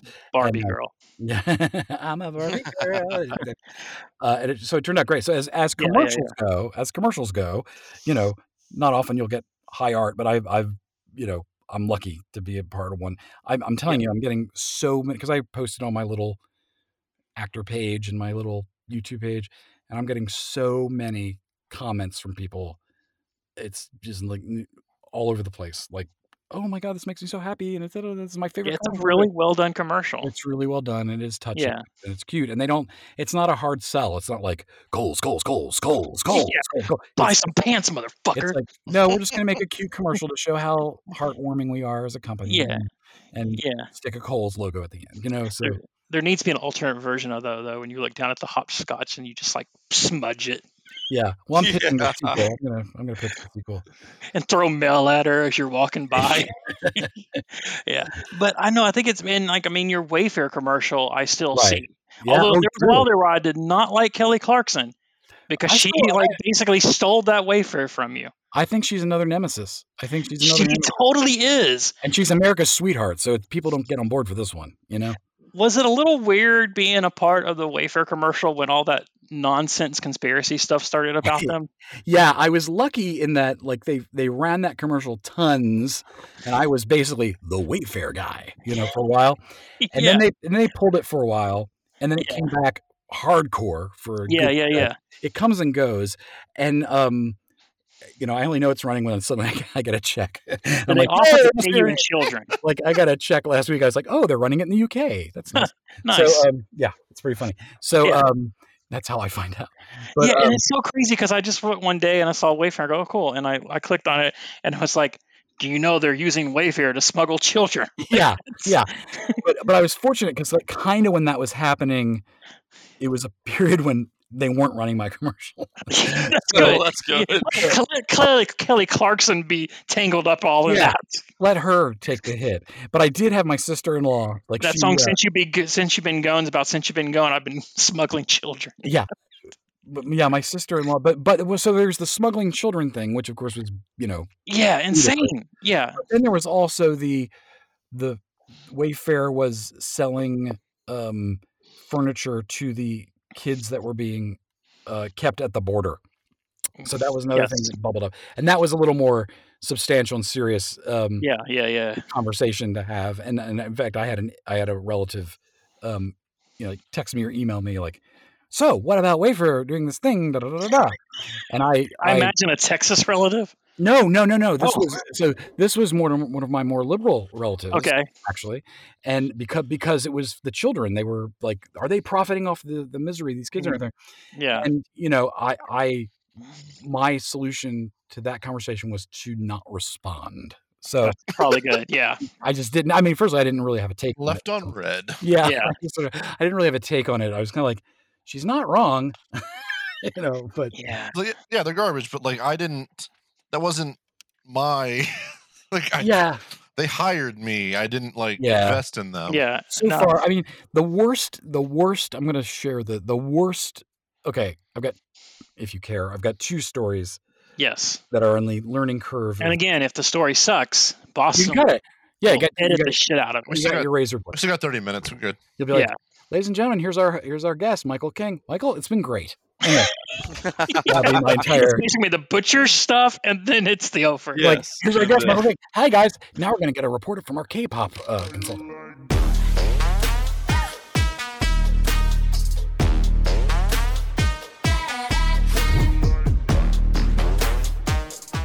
Hello, and welcome back to the K-pop Corner. Hey. Hello, everyone. So, today we are going to have a very, very fun, quick discussion about free will in K-pop. I know that's a weird thing. But today I have a lot of stuff to say, and I think you should hear me out. So, to preface all of this, my absolute favorite group, what you would argue is my bias, which in terms of K-pop is your favorite group or your favorite member of a specific group. My absolute favorite K-pop group is VIX. VIXX. They are amazing. I cannot emphasize enough that when I talk about VIX, I'm not just saying they are the concept kings. They are the kings of the weirdest, most amazing, most out of nowhere, incredible, I've never seen this before kind of level stuff. They are insane. VIX, so back history, they started through a reality show, right? Top Idol. You find like these group of kids, they're all really, really cute. They do a couple of things, and then all of a sudden, they are now a K-pop group. And you would think that that would lead to a lot of just commercialized, whatever. But what VIX did, it's so fascinating to me, because they had this whole build-up where they could have done the most basic of base things and just did the most basic of base K-pop things and been able to skate by. But that is not what VIX did. What VIX did is they earned the crown of the concept kings. They did things that had never been seen before, ever. During the first run of their album series, it was all based on such dark themes for K-pop. And when I say dark things, I'm talking about like Hades and Dionysus and like these higher concepts of like one of their first songs and their first like album was about how like I need therapy just to get over you. Like there's so many like deeper sort of concepts that come out of VIX. And K-pop is such like a commercialized, like structured thing. Like they were the first dudes to wear colored contacts on stage. Like, are you kidding me? Colored contacts is a big deal right now. Are you serious? Anyway, so we're getting into VIX. And the reason why I feel like it's a wonderful thing to talk about right now is because VIX is kind of a central point of where K-pop is now. VIX, their their older members, right as they were hitting their zenith, right as they were hitting like Ode to VIX, their latest album from 2018. It's one of the just most beautiful, amazing, weird, crazy, funky, like imagine 90s like R&B, hip hop, lovemaking music. But also you got like some weird Parliament funk in there. You got some weird like 1980s British underground EDM. You have like crazy, insane Spitfire raps from Ravi, whose like main influence is 1980s like underground fucking Texas like dirty South rap. Like you can just see so many different influences of things that are in the cultural zeitgeist of America currently. All of the things that influenced America also influenced them. And everything that they came out with, especially once you hit that latest album, Shangri-La is one of the coolest things I've ever seen. Not only the dance, but everything about it, the song, how they structured it, such like a beautiful just aesthetic in general, and how they did it was amazing. They were at the top of their game. They were about to start touring America big time. And then their oldest member had to go in for his military service. And after that, the band started breaking apart. You know, but the more older members had to start doing their military service, their 2 years requirement. Other members, because they didn't have that tight-knit group and everything was loosened, became so disillusioned with what they were doing. Yeah, we're doing these cool new things, but nobody really cares. And at the end of the day, like, people do care. I know they do, but I don't know if I do. I don't know if this is what I want anymore. And I don't know if I can handle the pressure of telling that to people that adore me and love me. That's not fair to them, but also it's not fair to me. And I find currently that especially in what we're going through right now, nowadays, here in America, if we're tying K-pop into everyday life, again, which is what I try to do, I find that that's very much a similar theme at this point. And I find that that's a very similar understanding. And so I think to pull everything all back together, I think what happened to VIX, in which this was this amazing group that was at the top of their game, and through responsibility as well as apathy, just had to leave it behind. And now nobody knows what VIX will become. Will they continue as a group? Will everybody quit and it just dies? What are we going to do? Nobody knows. And it can fall into the same thing of everything else that's going around right now.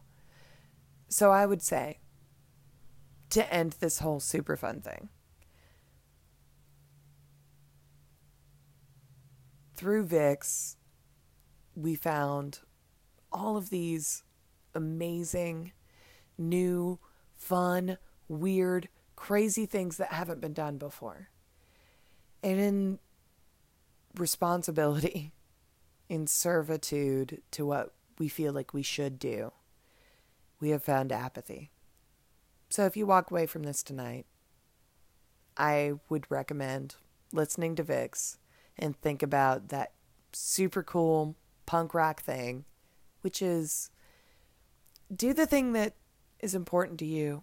Don't follow responsibility, because I feel like no matter where you are in the world, even if you're a 25-year-old rapper from South Korea that's in a cool boy band, even you can influence somebody so much, literally on the other side of the world, that is a woman in her 30s just trying to do her best.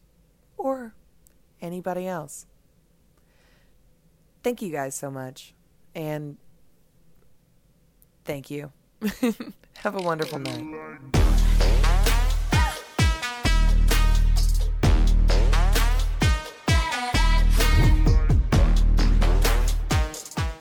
Okay, two quick things, and I'll make them quick, that were like little actor lessons, as you know, in the new world. One was that I was booked on a thing for Funny or Die that was a partnership with the Shell Corporation. And it was basically, we recreated, and I should post them on my page because they were on Funny or Die for about a day or three. And but what it was we did a parody of a 90s sitcom. And I was the dad in the 90s sitcom. So for Funny or Die. So we had a whole set, we had a whole thing. And it was all structured around Shell trying to move this, rewards card thing they had. Yeah. But each one was like a mini parody of a 90s episode. And so I'm going to bring up his name because I'm going to mess it up if I don't say. Okay. So we made this thing. I'm very proud of it because it's super cool and it looks like a real sitcom. Like they shot it 3 camera, the whole deal. It was a great experience for me and all that stuff. And of course it comes out and a friend of mine sends me a screen grab from the Funny or Die app. And then he's like, oh my God, you came out, you're the suggestive thing on the Funny or Die, because it was a partnership with Shell. So it was, and I'm the thumbnail, like it's me pointing, looking kind of goofy, pointing. There I am, Funny or Die, Mike. He sends me the screenshot. I'm like, oh my God. And I post it on my social media because I'm like, oh, this is amazing. Yeah. All right. Then I don't know how I was alerted to it, but I was kind of following up on it and stuff. Like Funny or Die, just real quickly, was a company formed by Will Ferrell and his partner, Adam McKay, right? Oh, here we go. Okay. Very, very, very, very activist liberal guy, Adam, to his credit. And but they did Funny or Die, they built it up, they did whatever, but then, Adam McKay and Will Ferrell has been super busy being a super serious, amazing filmmaker. So Funny or Die kind of is less hands-on with Funny or Die. So Funny or Die suddenly starts putting out this Shell company thing sponsored by Shell, like a partnership with Shell, who, Adam McKay holds in low regard because of fracking. And Adam McKay tweets out, to his multi-million followers, a thumbnail link image of me. And, oh no! And the tweet is, this is the worst thing I've ever seen, is what he tweets. Oh no! Damn. Oh. Yeah. Whew. He was trying to disavow himself of this thing. And of course, it's not like he thinks I'm the worst thing he's ever seen. He was like so angry that Funny or Die had kind of just done this partnership with Shell. And I'm oversimplifying this, but this is what led to the downfall of Funny or Die, or him and Farrell bailing on Funny or Die, was this incident is kind of the straw that broke the camel's back. Wow. And you can look it up online. You can Google this. It's up online. If you go back to that tweet, I haven't recently, but if you go back to that tweet, it's now, my face isn't on anymore because they took the videos down. They took the videos off of Funny or Die. So the link is dead, right? I did get a screen grab of it. Like, because I was going to make some funny reply and blah, blah, blah. And then I was like, oh, yeah, then I'll be blacklisted forever. This guy's so powerful. So I just let it go. But that was a real eye opener for me because, just from a standpoint of like, they're like, oh, pick the projects you work on carefully. And, for me, I'm just like, oh my God, I booked this amazing, funny bit. Yeah. At the same time, does that mean I'm implicitly supporting Shell and fracking? I didn't think so. That wasn't where I arrived. But, so that was a lesson learned. And then more recently, I did a commercial for Home Advisor. And this is more of a dark one, but I'll just share it. I did a commercial for Home Advisor where it's funny. It's very short. It's like a 15-second commercial where I'm a guy talking about how great Home Advisor is. We can have someone come in to mount our TV, and then it cuts wide, and turns out I've enlisted my son to stand and hold the flat screen TV for the big football game.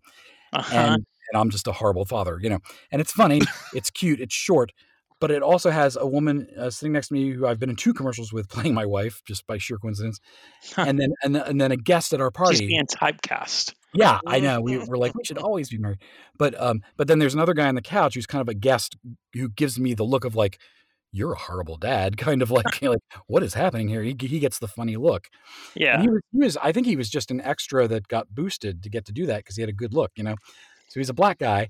He's sitting on the couch, gives me that look, like kind of critical, kind of like, are you seeing what I'm seeing? Kind of a thing. And it's funny. And that's it. Harmless, fun, funny commercial. I posted that to my YouTube page. And guys, I'm telling you, the racist comments that came through were like absolutely knee-quiveringly upsetting. All these horrible trolls, these anonymous A-wipes came out of the woodwork and made these, and I wouldn't read them to my wife. I'd be like, I was so upset. I was blocking. I reported them. And it just was a real eye opener because this is like right in the middle of, the last 4 years have been, these guys are coming out of the woodwork more and more. And it was just so gut punchingly disheartening.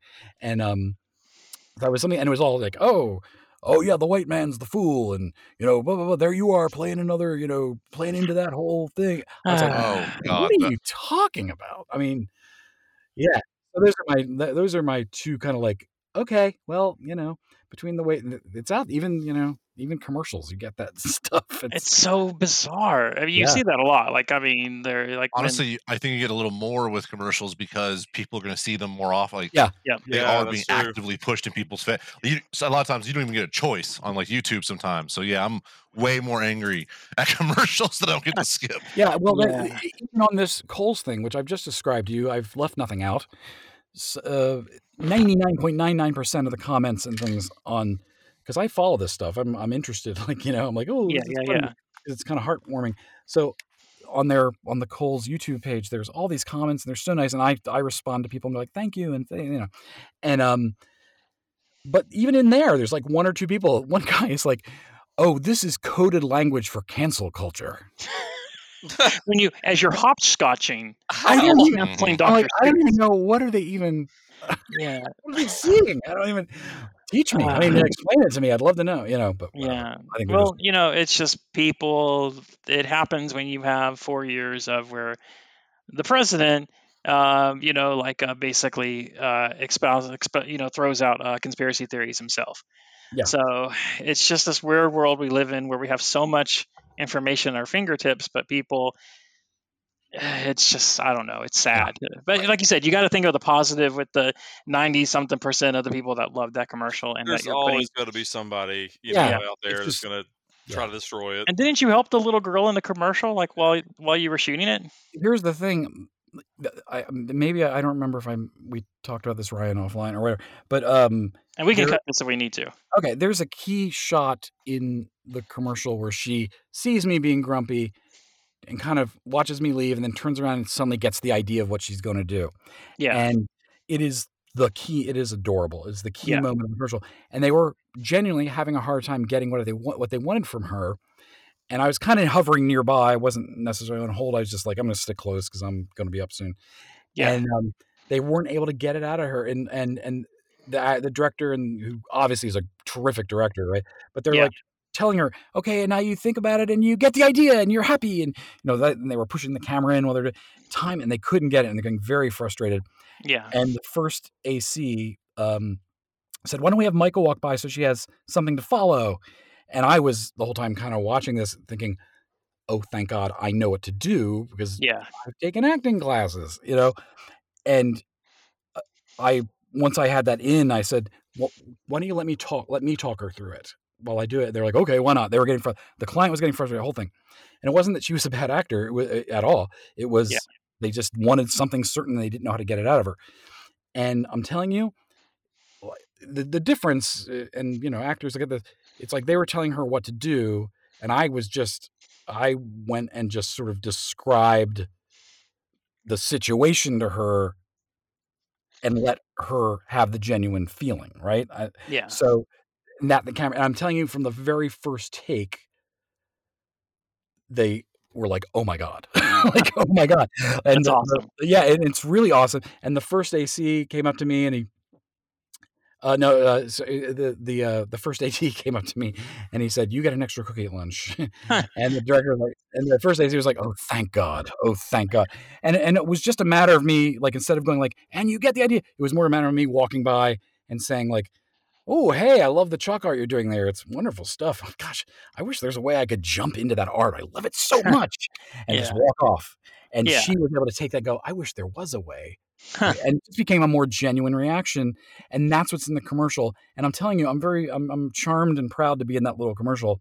But what I'm proudest of was like me helping her get that, because that I was like, God, I'm more excited by what I was able to do as a actor off camera for my little actor friend. That was like the takeaway from that day. I was like so happy. Yeah. And it turned out, and I saw the commercial. I was like, "That's the shot! Oh my God, they totally got it!" and you can tell. And the whole commercial turns on that little. And guys, it really does. It's just a commercial. I mean, I'm not like trying to, but it was a nice little moment, to walk away. No.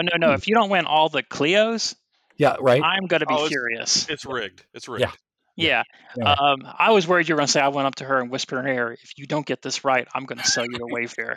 I've got your mother in the basement. Yes. There's the darkness. There's the darkness. Yeah.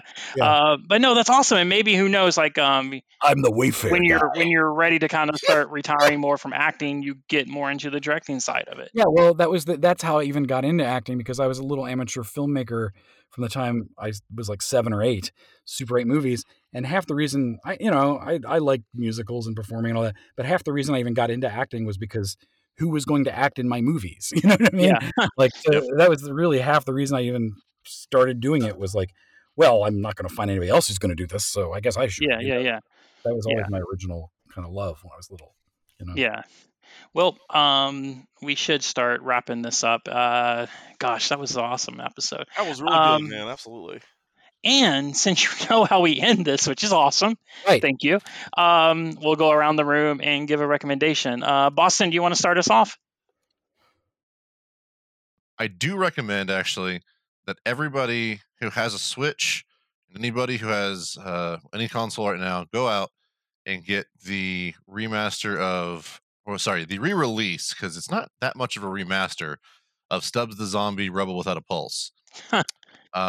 Because it so far it plays exactly like it did in the original version that I got for my PC, but not like it's very smooth, and it looks really good on the Switch, even the Switch Lite. Yeah.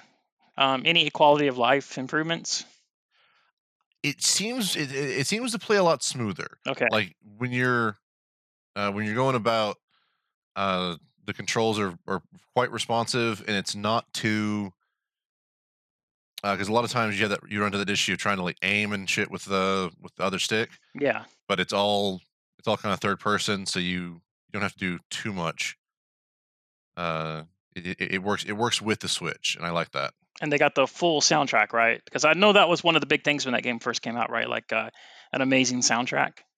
Ooh, all the background music is still there. I haven't actually checked on that. Oh shit. Go to someone else, and we're gonna. Okay, all right. We will go to Scott. Well, unfortunately, the only thing that I can really recommend is I think what I already recommended last episode, because I have just been doing nothing but playing zombies. Okay. Like every time a new Call of Duty comes out, I'm playing zombies like non-straight for like 2 or 3 months. So Yeah. that's pretty much all I've been doing. I have What do you play on? I play on Xbox, but like so a buddy of mine, she plays on computer. My other friend plays on what is he on Xbox? And another friend plays on PlayStation. So we're all playing on like different platforms. We can all play together, which is something Good. that they've changed ever since I think the last game. Yeah. And I also played Call of Duty Zombies not too long ago for the first time on PlayStation 5, and I Ooh. felt the controller.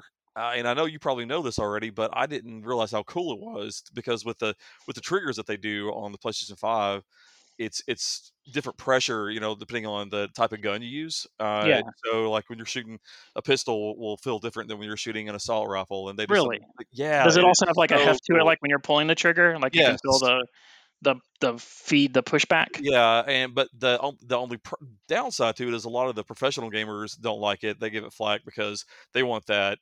You have to get an instant reaction, and you just Mm. have to press the trigger a little bit harder on certain guns. Yeah. They really dislike that mode. But the cool Oh, thing well. is you can turn it on and off, so you Okay. don't have to have it on. But I think it's an awesome feature that they added. I kind of wish That's Xbox will have it. So, but and that's one of the things I really wanted to try, but then I got nervous because you kept seeing all the horror stories that Call of Duty was one of the games that were bricking the yeah, PlayStation 5s. well, that's why G never got it until recently, because of that. But apparently, I guess that's over now. Hopefully, Awesome. I would hope by this point, Fingers crossed. Right? Um, Exactly. I I will. did a little bit Go of ahead. Hearthstone here now, and few things I've tried on Game Pass. But other than that, And it's you're mostly doing Hearthstone on the phone, right?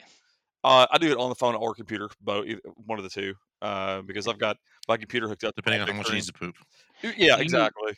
do you drop money into it still, or I are you just like now at the point you played so much that you got everything you really need? So I pretty much I'll sometimes still drop money when the new expansion comes out, Mhm. which is what this new one is coming out this month. So I just drop some money on it. Yeah. So yeah. Awesome. Which, by the way,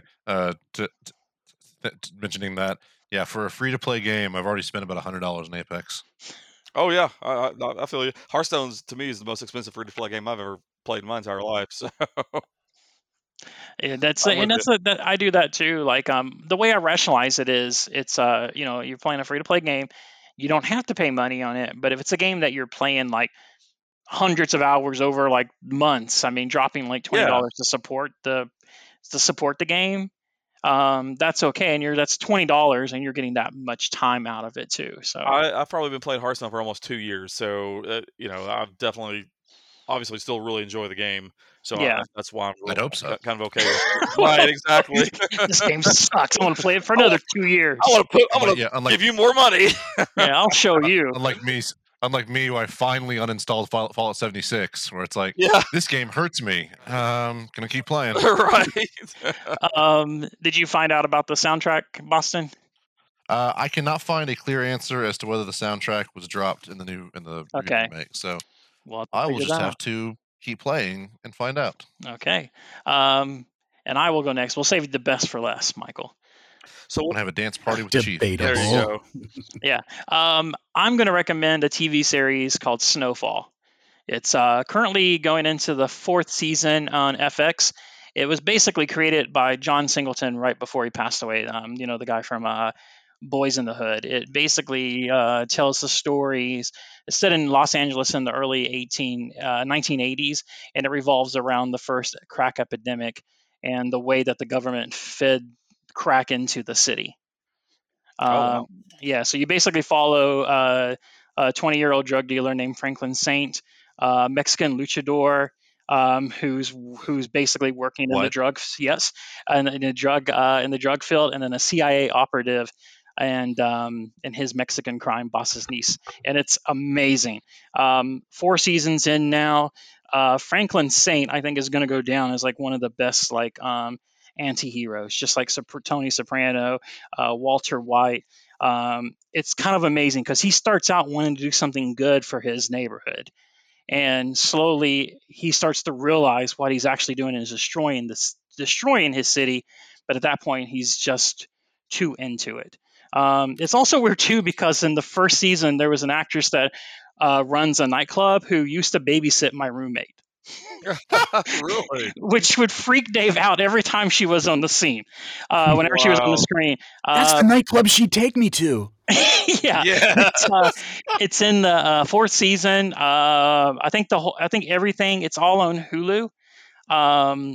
It's an amazing show. It's really good.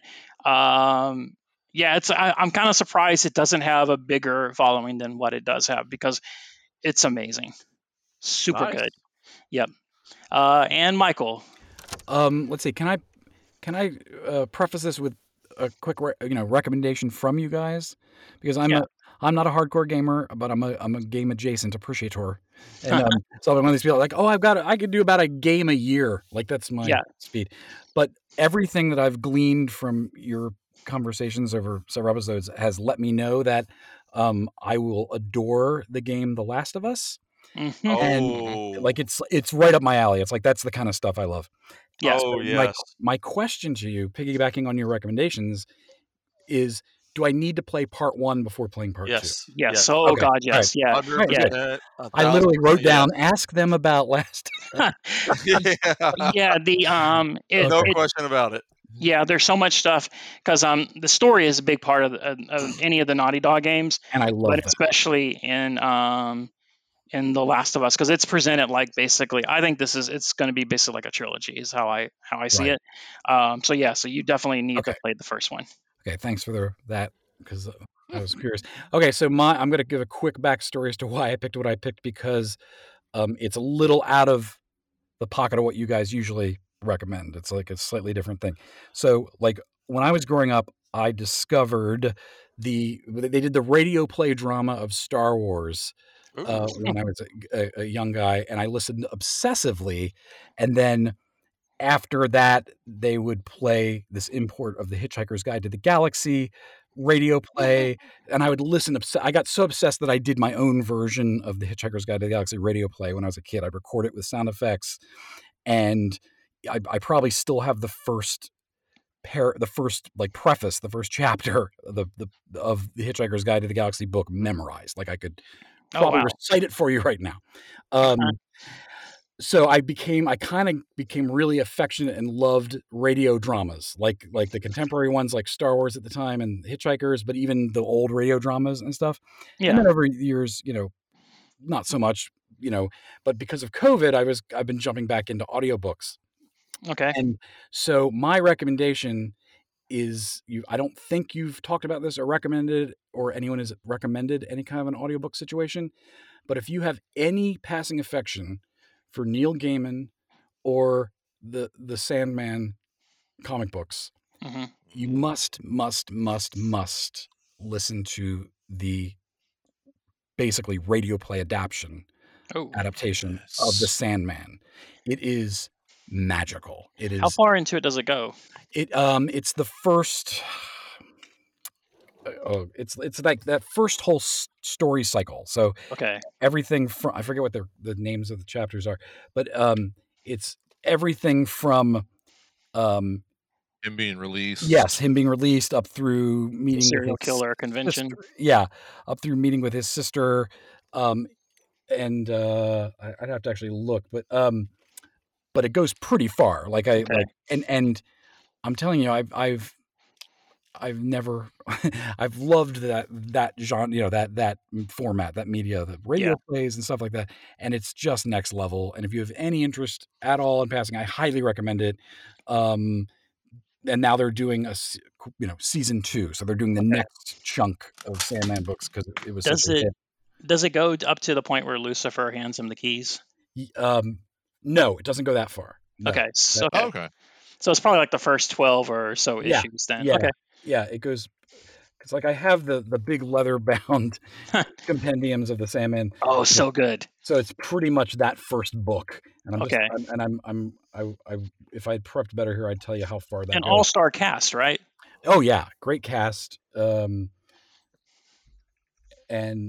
I don't have it in front of me. And I think it's Audible. That's what's kind of throwing me off because I don't have Audible, so I've been just like looking at it from afar. Yeah, you can get it through Audible, but I think it's also available in other ways. Like, I'm pulling it up. Like, Kat Dennings is in it. Oh. James McAvoy is the Sandman, is Dream. That's right. Samantha Morton, Bebe Neuwirth, and Andy Serkis, Michael Sheen. Neil Gaiman actually is the narrator voice. He's the box, and his voice is like butter. And it's Taron Egerton. It's fabulous. If you have any interest in that sort of genre or that sort of media, I highly recommend it. It was a really satisfying experience. Yeah, and it must be doing well because I'm trying to find too, looking at Google to see how far it goes into it, and I see a story here where it was just picked up for Act 2 and Act 3. Yeah. So that's, and they're also doing a TV series adaptation of Sandman. Yes, and I've kind of been keeping myself willfully ignorant of it, just because I'd rather just like go in as blind as possible. I think. Yeah. It could be, Yeah, it looks like from this it goes up to almost the Lucifer story because it's Preludes and Nocturnes, The Doll's House, and Dream Country. Yeah, it has the first Lucifer story, obviously, when he's going back to get his helmet. Yeah. And he has to do the thing, but it doesn't have him going back and. Okay. Lucifer trying to free. It doesn't get to Lucifer quitting. Okay. Just still one of my favorite scenes of just any comic book where it's like, I quit.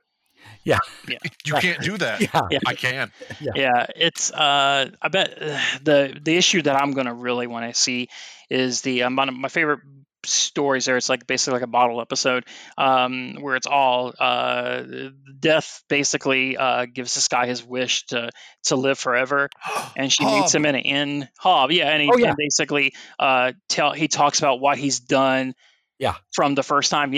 Super good book. Do you know of Sandman, Scott? Very little now. Oh, it's so good. Hob is one of my oh god, it's so good. So good. Like you probably know him from Calvin and Hobbes. Maybe that was his. I'm looking up everything right now on it. Yeah, and this is I think you can only get it right now on Audible, right? You might be right. I mean, I thought I saw it at some point on Amazon, but it might have been the CD collection or something. Oh yeah, but I could be wrong. Yeah, it looks like it's on Audible Premium Plus. Yeah, it definitely is. Yeah. Oh yeah, I definitely, because I kept looking at my podcast place I get my podcast, and I would always like type in Sandman, and it never would bring it up, or it would bring up some shady version. I was like, I'm not going to download that because who knows what's going to happen to my computer if I do. But so it's just phenomenal, like just so well done. Just love it, and surprisingly faithful. Like you kind of like, oh, it's a whole other medium. How are they going to this, that, and everything? But they really just like, if you were looking at the comic book panels along with the thing, you would just be able to follow along, like and it feels like every little dot is I is dotted and T is crossed, and you can hear the fire crackling in the background because there's a fireplace in there. They never mention the fireplace, but if you look at the artwork, there's a fireplace. It's like that kind of attention to detail that they've done. That's and it's super cool, that kind of stuff, because at Dragon Con every year when me and my friend Jason would go, one thing they always do Saturday night is the Atlanta Radio Theater does like a special live performance of usually like H.P. Lovecraft or something like that, right? And it's kind of incredible, like how they do all the sound effects, and I love that. All the characters, super cool. I think it's kind of getting back in vogue because of like podcasts. There's so many like radio kind of drama podcasts now. Yeah, absolutely. And then COVID kind of made me go like, oh, I used to really enjoy this when I was younger, and kind of rediscovered. And it was just by sheer serendipity, like suddenly they announced Gaiman was doing they were doing an performative audiobook of the whole thing. And Yeah. And So I'll good. tell you, So good. this has got incredibly good reviews on Audible. It's so good. It should. This is Yeah. like one of the best comic books of all time. And that's why Yes. that's why I thought it would be fun to mention, because I'm like, it's not the type of, you guys, video games, movies, TV shows, books occasionally. And I was Yeah. like, this is something really different that if No, you're- I like that, man. That's a great Yeah. recommendation. The Buddy. best part is Also, when I Sarah just Dean appreciate comes, you put that much thought into it. yeah. When Sarah Dean comes on and she recommends some nonsense TV show, Oh, I want to let her know. Dean. I want to say, Sarah, Michael put so much work in here, and here This you is are. not a regurgitating. Michael King- Have yeah. you seen the new Punky Brewster yet? Hey, I met Punky Brewster. I met Punky Brewster. Did you? Really? I did. When I first came to Los Angeles, I was working as a production assistant type person, and my car broke down driving out here. So the transpo coordinator let me borrow a car to use, and I had to go to his house to pick it up or something. I don't remember the exact situation. And I go to the house, and this is a true story. I ring the bell because I'm returning the car and picking up the car. I don't remember anymore. So long ago. It was like 97, 98. Yeah. I ring the door, and who answers the door but late teenage, early 20s, I don't know how old she was, Punky Brewster, actress, wearing Soul Moon Fry. True story, just wearing a towel. Oh, Because Oh my! I'm just telling you guys, I was 28 or something, because I had rung the doorbell and she was in the shower or something. And man. she kind of, I'm sorry, and I immediately was like, and it turned out the transfer guy, and I didn't know this, was her stepfather. Oh, Huh. huh. True story. And she was Wow. not happy, and I don't blame her. And Yeah. she kind of was like, Dad, or he's here. They're like, you're Punky Brewster. in a towel. Sorry. Yeah. This is embarrassing. True story. Is your dad? Is Henry around? Yeah. It's Now just- she's like a mom and stuff, and really very Yeah. active in the kids development community. And but back then, Friend of the podcast, Corey, watched the whole first season of the new show and loved it. So maybe it's good. But Boston, we should wrap up. Redux. Okay. I think there's no deeper into darkness we can dig this week. I don't think so.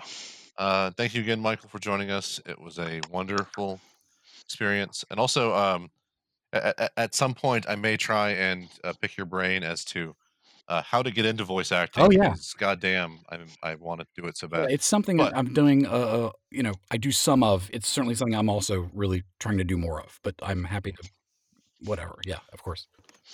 Just teach me how you got so lucky Okay. to get into it. Okay. And We'll see, and that's another reason why we have to have you back on the podcast now. Yeah. Anytime. I didn't even get to Absolutely. tell my stories about my nemesis. Anyway, That's what we're going to do in the next time. Part two. Sarah's next time is going to be garbage. What's she going to talk about? Yeah. All right. So it was a pleasure to see everybody tonight. Good night, Internet. We were BFK, and we will see you all in the next one. Goodbye. Love you. Bye. See ya.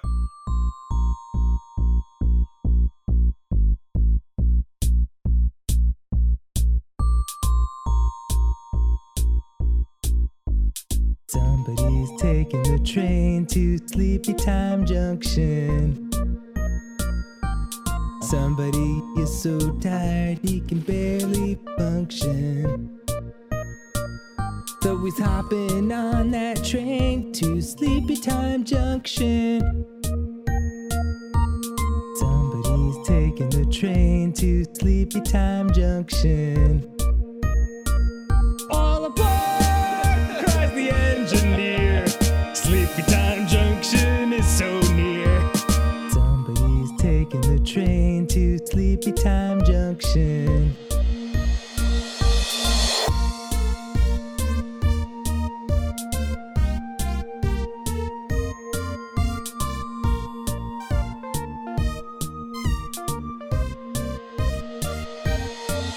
All aboard! Cries the engineer. Sleepy Time Junction is so near. Somebody's taking the train to Sleepy Time Junction. Somebody is so tired he can barely function. Junction.